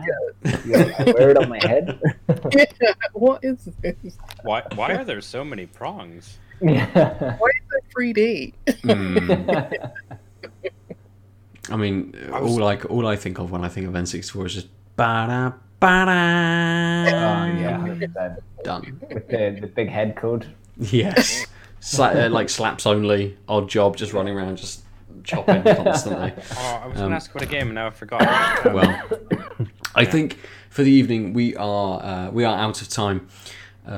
Yes. So it would be We're talking so much about beer. I'll have to come back on and talk about video games. absolutely. Sounds great. It'd We'd love be to great have to have this you back. again. Yeah, Yeah. completely. Andy, if people want to get hold of you, get hold of your beers or follow you on the socials, where do they come to do that? Excuse me, taking a sip of my beer. So yeah, all the Vault City socials are Vault City Brewing with various forms of @ and slashes beforehand. So Vault City Brewing will get you through to all of our social media, so that gets you straight through to me as well. If you want to take a short path. If you want to take the longer response path, then you can get me at Vault City Andy on pretty much everything with /slashes and ats before, or drop us an email to info@vaultcity.co.uk. And you can get through to that email address to our website as well, which is vaultcity.co.uk. So all pretty straightforward. Say it like you see it, name of the brewery, and nearly every way that you try and get in touch will be me on the other end. So Nice. come and say hey. That'd be cool. Perfect. Good. Are you guys lined up for any festivals for the summer?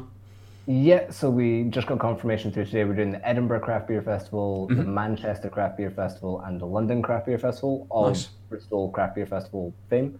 I'm still trying to work on them to get me a spot in Bristol because I like coming back to Bristol for 5 or 6 years. Absolutely. Come to Birmingham, So I'll please. definitely hit you wouldn't guys mind. up if we do. Oh, the Beer Central one's off the list. No chance. Yeah, no, we'll swerve on that one. Next year, No, then. there's if we can on that one as well, we'll be there with swimwear. Nice. So trying to get out to as many as we can this year and try and see as many people as we can, which would be ace. Then we're going to Liverpool Craft Beer Expo, which is one of my personal faves. A couple of pals of mine run that one. And also the Derby Craft Beer Festival, I think, as well, which is the one run that way. Which is pretty That's a good cool. spread. Yeah, I think Keeps that's all of busy. them. I've probably forgotten a really important one, but I'm sure they'll forgive me. Again, if people follow you on the socials, they'll be plastered sort of as and when those announcements sort of come up as well, sort of thing. So yeah, Absolutely. I'll make sure everybody knows what's going on. good, perfect. Yeah. Excellent. If anyone wants to get hold of us, we are Tanked Upcast almost everywhere. I'm at Nova_47. Lucy is JuicyLuce9. Adel is at the Omniarch. If you want to play games with us, you want to talk beer with us, come and join our Discord server as well. Shoot one of us on the socials, and we will send you that. There's no time to talk about favourite beers. I've got to go. I mean, hang out and chat between yourselves about favourite beers. They're all good. But I mean, they're How all about that? I mean, to amazing. be honest, I was going to They're say all it's a tough excellent. call, so they're all good. There we go. So, no worries. Cool, that's fine. Good. All right, thank you guys so much for having me on. It's been an absolute blast. No, I'm it's sorry been that great, we man. can't It's do been these it's been excellent having you on and kind of getting Thank you into it also. and getting into the beers as well and delving a little bit more into each of these different beers that we've been sort of for sure. tasting this evening as well. So yeah, it's been really good to have you on. Thank you very much for Thank you. joining us. I appreciate all of your time. For you, listener, thank you for joining us this evening.